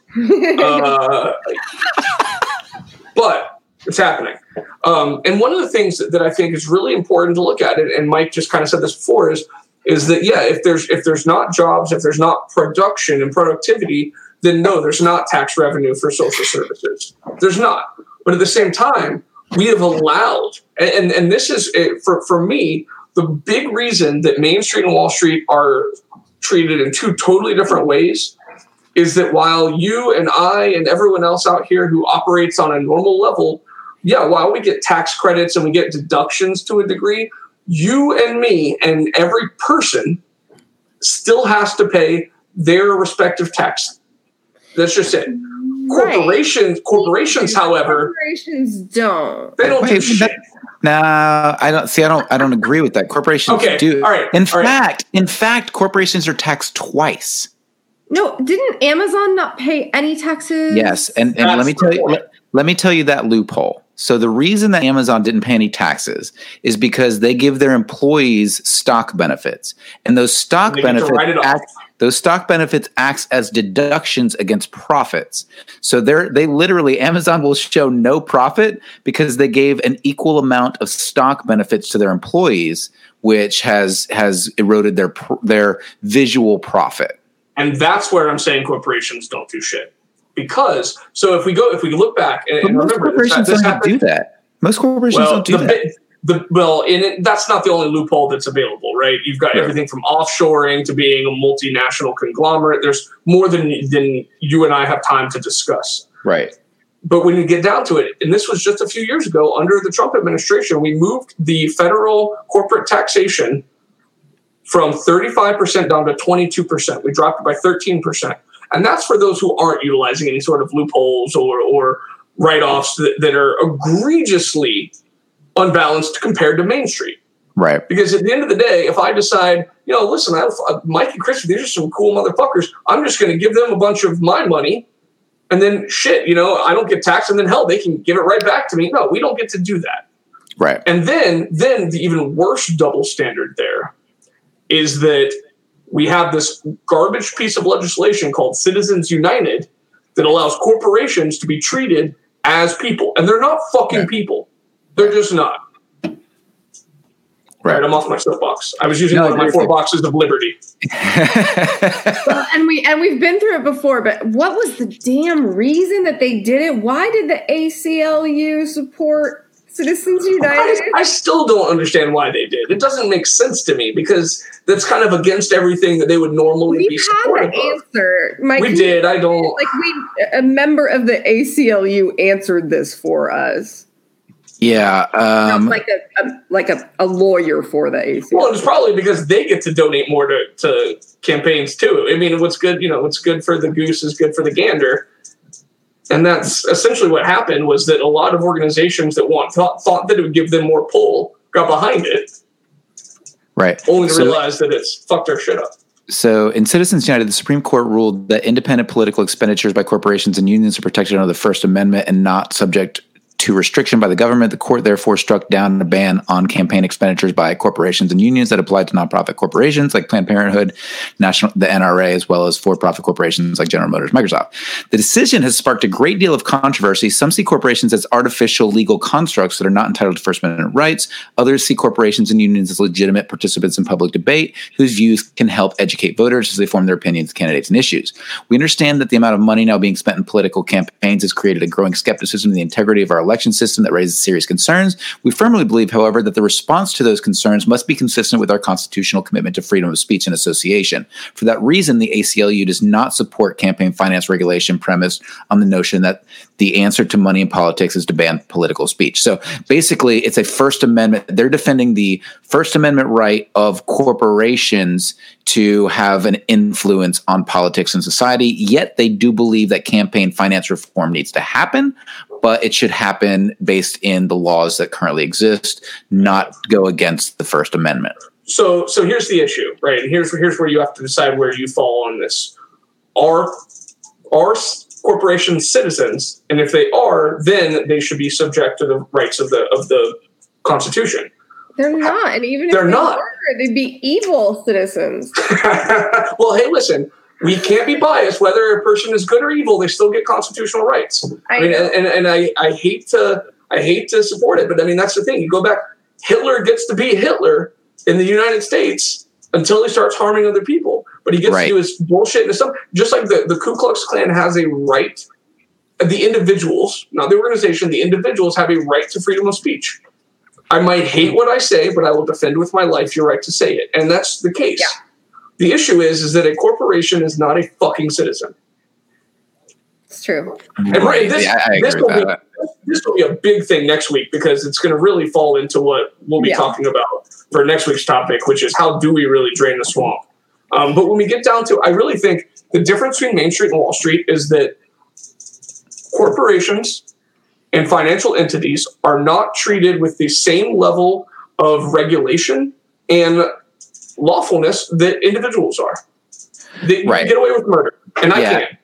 Exactly, and I think I agree. I would agree with you guys completely. I'm certainly playing the devil's advocate there, but I agree completely. I mean, there's the entire purpose of a corporation is to set up a shelter, a distinction between yourself as an individual and the company you operate. It's there. It's literally it limits liability. It's literally in the name. Limited LLC, limited liability company. The purpose of a limited liability company is to limit your liability as an individual for the actions of your company. And the fact that the Supreme Court ruled that a virtual, tax shelter and / liability safety net is a human being.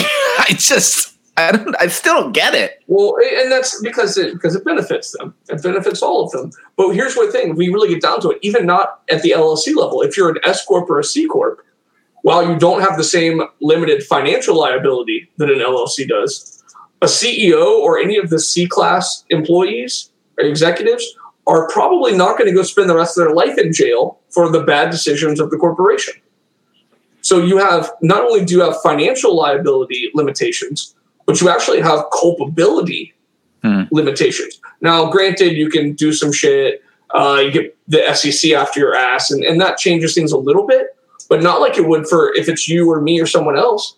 I mean, you almost have to go like RICO racketeering and treat these guys like a fucking gang to get them in jail for their bad decisions. Right. Just so you guys know out there who are listening, if you have an opinion on this subject, if you want to ask a question, if you have comments, I'm happy to have you join actually on video or audio alone. So I just put the link in the comments section. So if you want to jump in, feel free. Now's a good time. I think we've done a good job of explaining why Wall Street is still doing so well. I mean, the money's flowing in. It's we're seeing big tech with big revenue. All of those things. Oh, sorry. Go ahead, Kristen. Well, we didn't cover. Is there a number of how much money in bailout has gone directly to large corporations as opposed to? So there, $592 billion. $592 billion went to publicly traded companies. That's my issue. So that's another reason why Wall Street. If you're a publicly traded company and you need additional funds, sell more stock. Do not expect the federal government to bail your bitch ass out. All right, that's why there's no competition, and that's my frustration with everyone saying that we are a free market capitalistic society. We're not. Okay, so then another hint into why they're still doing well. I just saw this. I don't know how on par this is, and I can't pronounce the first drug company name. Is it Remdesivir? Yes, Remdesivir. Remdesivir manufacturer.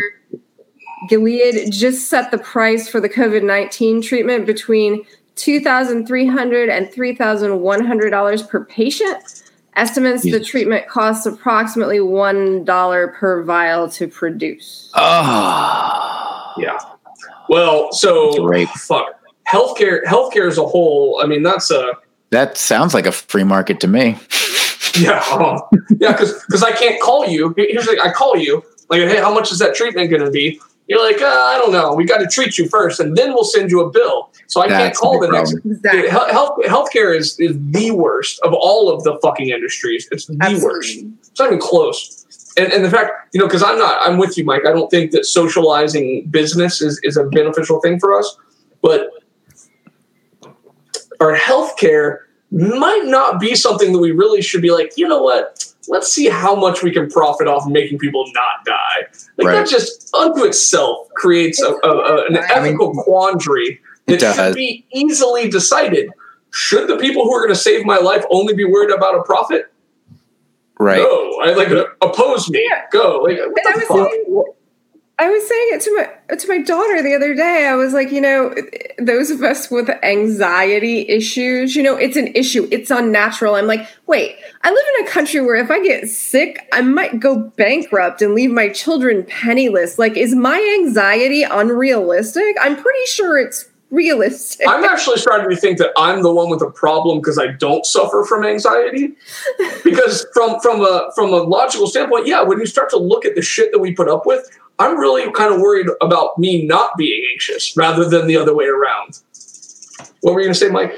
So I was just going to say, what do you say about, if you didn't have large corporations and big companies fueling money into innovation, then you don't have the remdesivir, you don't have these other drugs, and so you've got to take a balanced approach when it comes to this hardline ethics, because money really does drive innovation. It drives people to produce and create. Absolutely. Saying that they get the bulk of their money from Americans, is because they do not pay in other countries what we pay for drugs. My cousin would tell you it's because there's more regulations and hoops they have to jump through to get their certification in the United States, but I think that's bullshit. That's bullshit. But so, and again, I really think that healthcare and pharmaceuticals is a non-normal case when we talk about big companies because of the market that they exist in. But I'm with you, Mike. I mean, yes, I'm not against big companies by any means. What I am for is treating them with the same level of culpability that an individual should be treated with or would be treated with. Pay the taxes, close the loopholes, and if a company is going to get public money for a bailout, then they should either not be able to go and repurchase their stock back from public shareholders, or they should have to sell a certain amount of their stock back to either the government or other individuals. I mean, look at the Green Bay Packers. They're the only publicly owned NFL team that exists. But it's a system that works. It's interesting. It's totally different than everything else. But the reason that something like that works is because when it's socialized, that doesn't mean that it's owned by the government necessarily. But what it does mean is that it doesn't have the private ownership that it did before. And that's the thing, is we're treating publicly traded companies with the same rights as we are privately traded companies. And once you go public, you should not have those same protections. Once you go public, you never go back. That was Something stupid. like that. Something I like it. It could also be a joke about public supermarkets, but public supermarkets, one of the best privately traded organizations in the state of Florida. They do really awful things that nobody talks about. No, I'm pretty sure all They blocked the banning of styrofoam. Let's see. I think we've got a caller here. If we're not having technical difficulties, keep the conversation going. We'll see if we can get Keith in here in a second. I agree. I think there has to be some kind of, I think there has to be some kind of governmental regulation when it comes to the healthcare industry. And honestly, I do believe in socialized medicine. I do believe in. I do believe in the concept. What I have trouble with is first of all, the government's ability to, manage it. I'm very concerned about the government's ability to manage it. It's a concern. And I'm also concerned that if it's not, if we don't have enough money flowing into it, if we don't have enough, corporations who want to make money, then we're not going to have the same kind of innovation. And maybe that's a fallacy. I don't know. So I don't think it's a fallacy. But what I do think is I think that you're creating a situation that doesn't have to occur. Just because healthcare, and again, healthcare is a topic we should do unto itself. And I think we should be talking about non-healthcare companies, just particularly for Wall Street versus Main Street. But for healthcare, just because something's socialized doesn't mean it can't make money. And that's the thing. Right. The difference is how it's regulated and how the lack of competition would be reducing cost by becoming a single payer system for healthcare. Right. That would knock out. Right. That would allow us to negotiate pricing, which we're not able to do now. Right. And then the other thing right. So to your point, but isn't that that's capitalistic, right? I mean, the ability for the government more than our current system. Right. Yeah. Right. And I think that's what a lot of people don't. Yeah, I think that's what a lot of people don't recognize is that the current capitalistic system, the laissez-faire economics that we so often think of, is that free market. And yes, the market's free, but the market can also be a bully and create collusion. They can do all kinds of things to and healthcare is not a free market. Absorb the ability of giant conglomerates to absorb other companies and destroy that's Bill Gates. Yeah. That's not capitalism. I mean, to be quite fair. And so when you're having this argument about capitalism versus socialism, I think this is why this upsets you so much, Brooks, and you bring it up so often, is because we're touting this laissez-faire economics, but at the same time, we're literally we're allowing them to buy out and destroy their competition. That's not capitalism. There's no competition there. There's no competition. And, one of the things that you said earlier that I think is an important point is that we've demonized the term socialism. I mean, it goes back to like Joe McCarthy in the 50s and this Red Scare that we're so afraid that we'll just become the next Russia, which isn't going to happen. Hey, Keith. Do we have Keith? Can you hear I can see him. I can't hear him, but I can see him. I think he's muted. Can we hear you? You guys muted. Can you hear me? Yeah, we can hear you. Can you? Cheers. Awesome. Keith, welcome to Cocktails of Calamity. Cheers. Did you have grab a beer or something? Yeah, you should definitely grab a beer or a cocktail. So this idea, and so just to give you guys a little bit of background, Keith is an Alaskan man. Sweet. Yeah. Can you hear us, Keith? I sure hear some birds. All right, so I'm gonna mute you when you get when you're settled. You let me know. All right, so yeah, I mean, we're in this place right now where there he goes. There he's got his beer now. Cheers. Oh, he froze on us. Nope, there's back. Can you hear us? Check, mic check. I can. Can you hear me? All right. Yes, we got you. Can you hear me? Yeah, we can hear you. Yes. So give us your take, Keith. You've been listening to the podcast up to this point. What did we get wrong? What did we get right from your Alaskan vantage point? Well, this one you haven't got me steaming mad like you have in a couple of the other ones. I was texting you furiously on episode 7, I think it was. Yes, because you were upset because capitalism is the answer. You don't think capitalism? I think there's so many flaws with it, but I don't know a better system. Right. I think that you're in the same boat with everyone else, Keith. Anyway, like a Bill Gates. Yeah, I think it's the best we got for now. I can't think of an alternative. I know I don't agree with socialism. I don't think I think you need to work for what you need to get and give it stuff for free. It doesn't necessarily make sense, but I think it's a flawed system. It's based on greed. But it's the best that we've got for the moment. Right.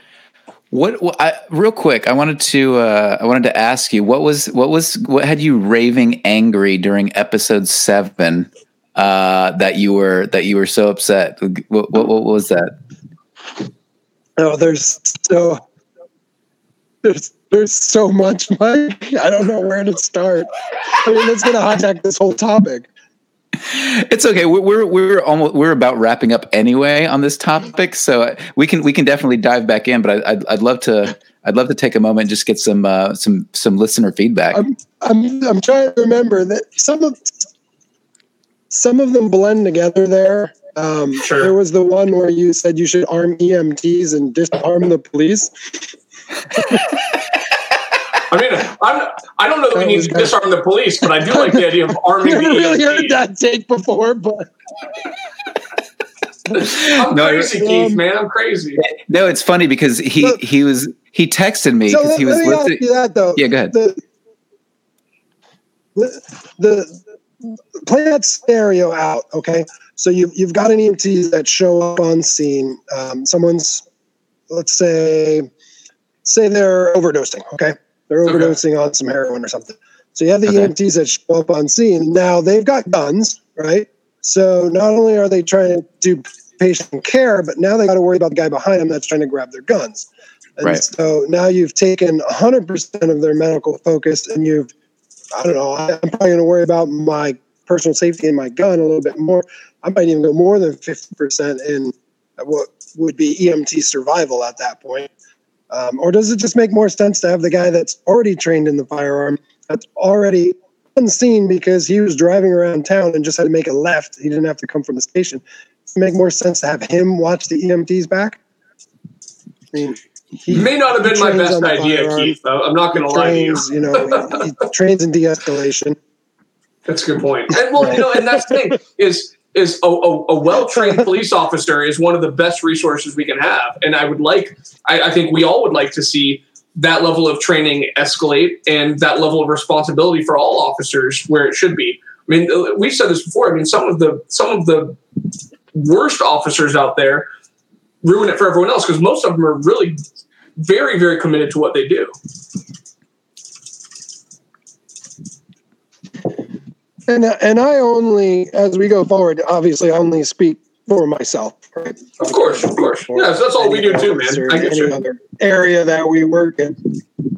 But I can say the guys I work with, it's, they're good dudes and no one's there to like get in a fight. And I don't know. There's just so much that sometimes I hear these arguments and I think people or from the outside are saying, well, why are they doing this? Why are they doing that? Why are they doing this? And there's usually a reason why we're doing that stuff. I've talked to Mike offline about a lot of this, and he's like, "Oh, why would you do this?" And I kind of explained it, and he's like, "Oh, that kind of makes sense, doesn't it?" I don't think there's any. I can't imagine any of us putting on a uniform and like, I'm gonna go fuck up the city. I'm gonna go take over this city. I'm gonna occupy this block. Basically, we put our uniform on and we're like, "Oh my god, I hope I take this off tonight." Dude, hey, and see, and that's a hell of a point, Keith. And 99.9% of officers feel the exact same way. And unfortunately, because you're talking about a position where lethal force is involved, that one tiny fraction can have such a huge impact on the rest of the world. Right. And I'd like to take a moment to defend myself because I don't remember.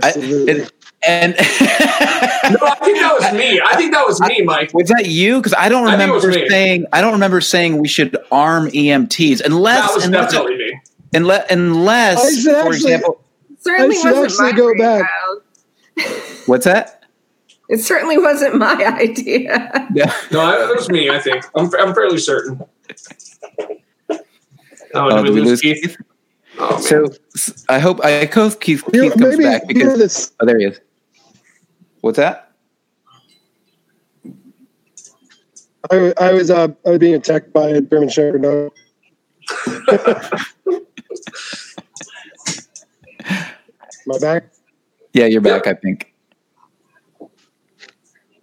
I really should take notes on these things because now, of course, they've all lost my. Someone's got to hold us accountable, Keith. We're just a bunch of ruffians spewing bullshit on the internet over here. So, well, yeah, and Just to give some context here, Keith has been on. Keith, tell us the name of your town, but you've been on the police force in your town in Alaska for the last 2 years? Is that right? Yep. Can you hear? 2 years. Okay. So yeah. Keith started listening to this podcast. He went back to. Oh, go ahead. Yeah, go ahead. No, you go. Fucking Alaska. Let's see. This is what you get for living in Alaska. It's what? What's the name of the town? Palmer. No, I was just going to say. Palmer. Okay. All right. So I have satellite internet. And that son of a gun blocks the satellite. So I don't know. It's a hell of a view, though. It's a hell of a view. The internet might suck, but it's a hell of a view. Kristen just the guy said. Kristen just commented, just joining. Point Man and Soothsayer together again, getting the band back together. It's DR. Missed you guys. DR, it's not Kristen. Yeah. Oh, it's It's DR. He doesn't Facebook. So how I know Keith is back in I can't remember what year, but we all hiked the Appalachian Trail. We met Keith on the Appalachian Trail, and we all. Oh my God! AT2K. What? AT2K. Oh yeah, it was 2000. It was 2000, right? Jesus Christ! It's been 20 years. Fuck. Yeah.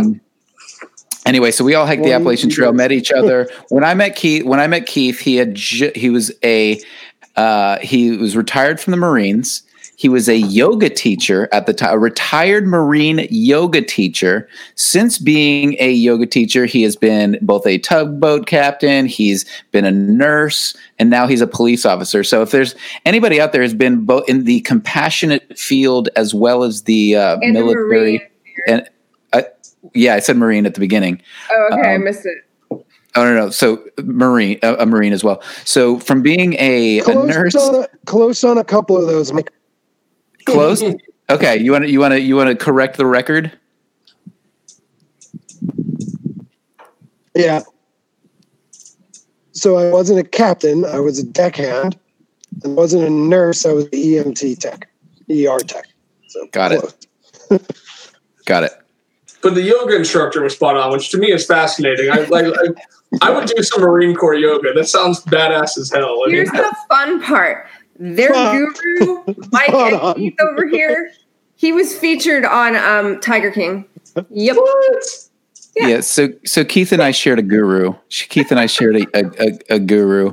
Was Carol Baskin? No, he's the same guru that was at Woodstock, Swami Yogananda. Is that right? Did I say that right, Keith? Oh, we lost him. Anyway, so we actually shared a guru in Buckingham, Virginia. Is that not right? Said you're not even close, Mike. What was his name? It was Satchidananda. Satchidananda, that's right. Satchidananda. So anyway, he's the same guru of the guy, I can't remember his name, but the one who has the zoo with all the wives and. Oh, okay, gotcha. Yeah. The big dude with the mullet the mullet beard, that guy. Gotcha.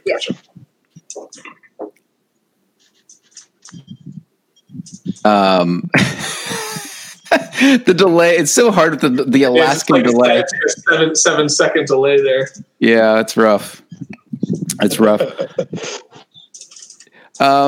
But here, I'll hold this when I'm not speaking. If I put it down, I'll talk.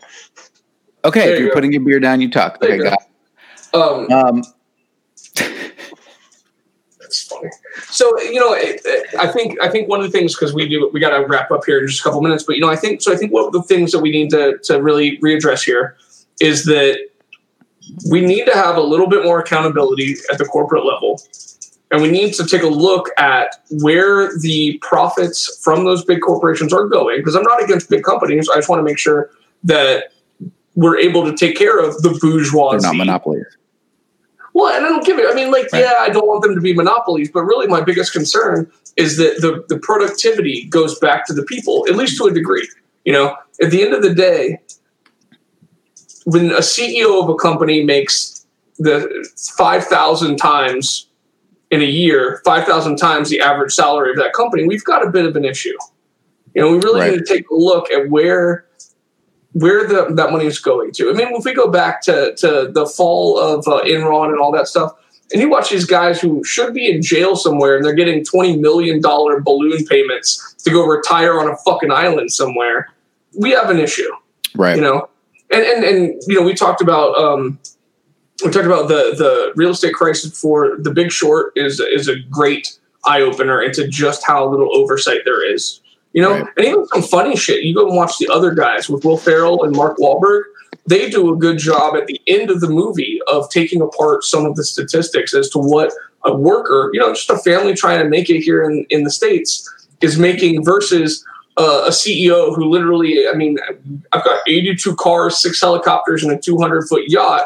And then there's people working 3 jobs struggling to make sure their kids get fed at night. Right. I mean, my biggest frustration is these folks who are like pure laissez-faire economic capitalists, and they're going, it is the way it's supposed to be. There should be less oversight, less regulation, da da da da da. And the more they lessen those regulations, the more they allow that capitalistic system to become more and more fascist and more corporate totalitarian, where the corporations now control the state. And that's the thing. And that's the thing that frustrated me so much with Citizens United. And that's the thing that frustrates me with the government being in bed with these corporations. It's like socialism's no better than that. Communism's no better than that. It's not. The corporations become purely abusive. I mean, they're already abusive on so many levels. And when you lessen regulations, talking about quality of work, and yes, someone did make the point about unions, and that was Keith. And unions have a great place. They have a great place in a lot of fields, but it's not a one-stop answer. It's not. We have to just hold these organizations more accountable than they're being held. And back to Keith's point, one of the things he said that I don't know a better system than capitalism right now. Karl Marx himself said that socialism, where the world's not ready for socialism. Socialism is the ultimate end game for when capitalism has gotten to a mature point and there's no scarcity. If there's no scarcity and we have enough of everything, then you make sure everyone's fed. That's it, Right. And I have no issue with that either. And, that brings us, it was funny. I posted a meme the other day and it was like, I'm so frustrated that Star Trek skipped over the part between, not how did they get there? The 1990s and then they're how did they get there? How did Star Trek? And I think it's the replicator, to be quite honest with you. I think that's the thing when you don't have scarcity anymore. And we still have scarcity anymore. Yep. Right. And maybe that's an infrastructure problem. Maybe it's our inability. I mean, how much food do we fucking waste, right? No way. It's a logistics problem, yeah. It's a logistics problem, but it's also, it could be a 3D printing problem, right? It's like, how do maybe there are technological, I don't know. I'm somebody who believes technology will nuclear fusion.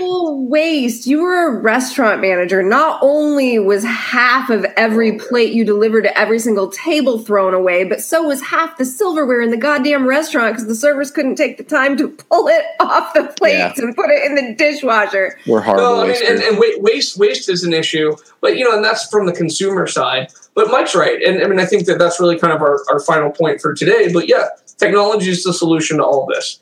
Whether it's replicator or, hey, we've got a helium shortage. All right, well, let's go fucking do some nuclear fusion. We'll go get ourselves some helium from all this extra hydrogen we've got lying around. We get to the point where we can transmute atoms and, the replicator becomes a thing and we can do whatever the fuck we want. And we can get some goddamn internet. If we could get Keith some internet in Alaska, we'll solve all the world's problems. I hear they still got internet out in California. Well, apparently my man Elon Musk is taking care of that. Yeah, see, I almost called it Skynet. The Starlink. Yeah, Starlink.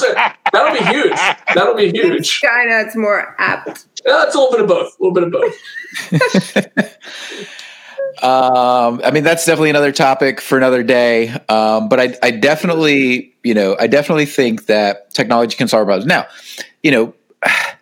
there's always been this idea that, well, we need to fix humans. We're just we're not enlightened enough, and there's truth to that. But the question is, on a world with 7.8 billion humans that's constantly multiplying and exploding, are we going to be able to change everyone's minds? And I really think if you want to change the world, you have to change the environment, right? We're not going to change human beings' brain composition, with enlightened thought. We're going to change their mental perspective when we give them environments to live in that are productive, healthy. It certainly helps. It certainly helps. But Mike, I also think, I think we've talked about this. We'll continue to talk about this. I think it really comes down to all of us holding ourselves a little bit more accountable for this shit. Whether you are an Elon Musk or Jeff Bezos Yes. I just think that's it. If you've got the resources. Keith heard the word personal responsibility and he went, yes. It's that simple. It's incredibly complicated, but it's not. It is. It's just getting people to do it. As I've said before, you change the world by changing yourself. Boom. Man in the Mirror, best Michael Jackson song ever. And I love that idea, but is it real, you guys? Come on. Yes, it's real. Yes, it's real. Okay. Real. When did the one it's absolutely real, because the only person that you can affect is yourself. Agreed. I cannot force you to do anything. Exactly. I can only show you a way to live that might be a little bit better, right? And that's just my opinion. I can only lead by example, right? I can only hope that you see and you're like, wow, that dude's got his shit together. I want to be like that. I cannot force anyone to do anything. It's never going to work like that. You're never going to be able to do it. Only thing that changes yourself and your reaction. I completely agree with you, and I think that changes things on a micro level, Keith. I'm not convinced that changes things on a macro level. And if you want it, 7.8 billion people do it, then exactly. And for the most part, you're always going to have leaders. You're always going to have followers, and to expect all of humanity to be leaders is not going to happen. I'm sorry, it's just not. But if we can get the leaders, especially the leaders, to have a little more personal responsibility, it moves us forward. I agree. And I'm always going to be doing that for myself, and I'm always going to be, You don't have to have all leaders. All you have to do is have a few folks.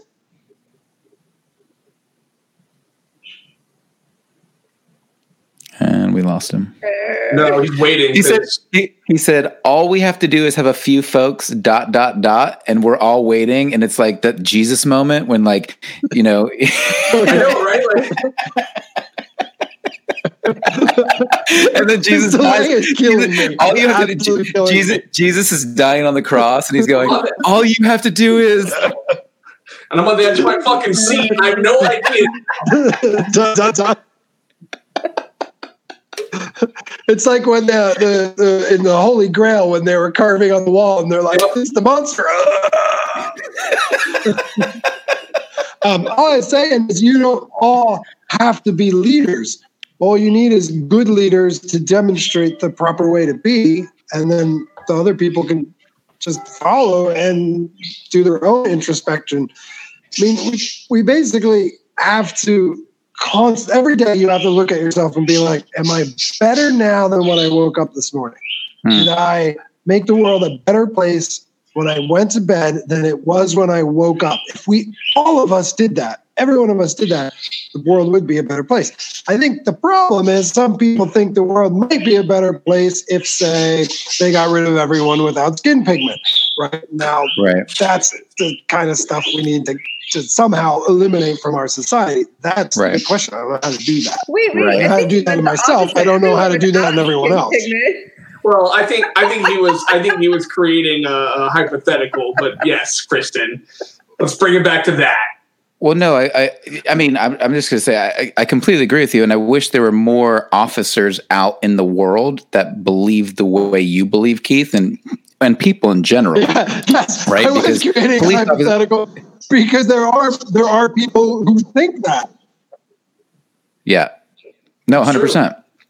100%. And how do you change those people? And I think, to your point, Keith, I think that if you're somebody who has a voice, there are a ton, Mike. There are a ton that think the way I think, because I've had conversations.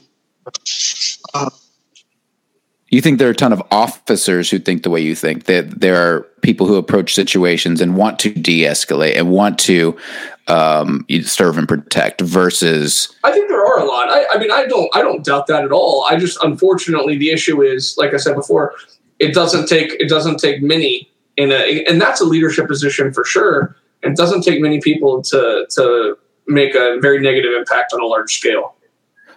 Well, it's funny because like people they'll be like, they'll defend officers and say, it's just a few bad apples. And it's like, but that you forgetting the rest of the metaphor. The metaphor is a few bad apples spoil the tree, spoils the bunch. And it's like, how do we create? And I do agree.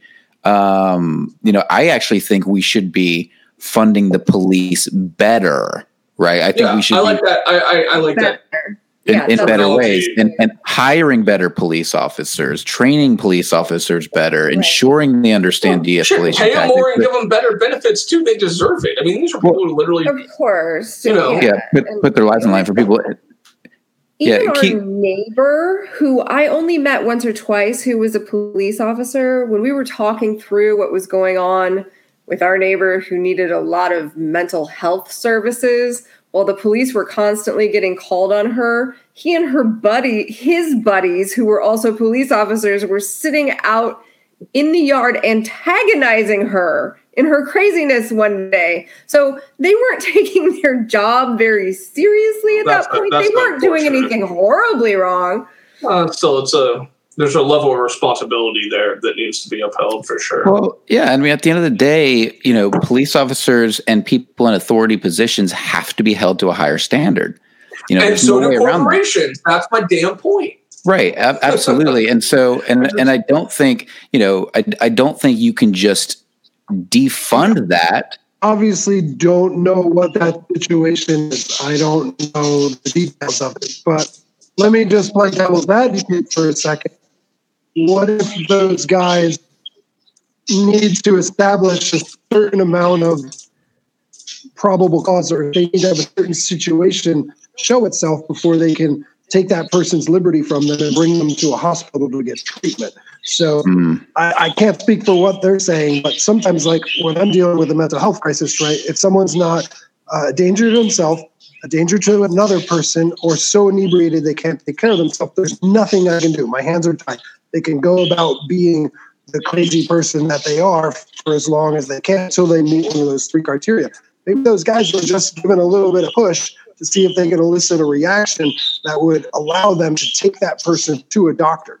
Because obviously we're not doctors out there, right? We can do one thing. Right. We can show up on scene and see someone who needs help, and then we got to figure out a way to get help. If they want to get in my car and go to the hospital, that's awesome. Get in the back of my car, I'll take you there. What music you want to listen to, right? But if not, they have to meet one of those three criteria. We're talking about taking away somebody's liberty, involuntarily taking them away from their home, taking away their liberty, and committing them to a hospital. That's a serious thing. In the state of Alaska, only two people can do that: a police officer and a trained psychologist or psychiatrist, whichever one of the two of those is. That's a big deal. And I can't speak for what those guys are doing, but that just playing a devil's advocate, that might be something along those lines. And then, as a civilian looking at it, you're like, oh my God, why did he just say that guy? He's spooling him up. Well, maybe he's just trying to elicit a reaction. He's just trying to litmus test those waters and see if this person really needs some mental health intervention or not. That's a really fascinating point. Not one that I would have thought about. But yeah, thank you for the perspective there, Keith. That's I think it's different. It's definitely easy to allow the the emotional moral. It's easy to take the emotional moral high ground in any given situation, especially in the powder keg of America that we're in today. And I am absolutely as guilty as anyone. Now, I'm always going to stand up when I see an injustice. I'm always going to point it out. I'm not always going to know the solution, and I may put my foot in the mouth. foot in my mouth in between what I'm pointing out and the solution. But I think as a society, we can do a much better job of putting ourselves in other people's shoes. And now I also think that, I'm going to be honest with you, Keith, I don't think all cops are as good as you are. I don't think they all think the way I don't think all people are as good. I mean, Keith is unfortunately for the rest of the world, there is an order of magnitude better in certain individuals than others. And, it's a shame, but that's the case, and we can't treat everyone to the level of expectation that we have for ourselves and for those that are close to us.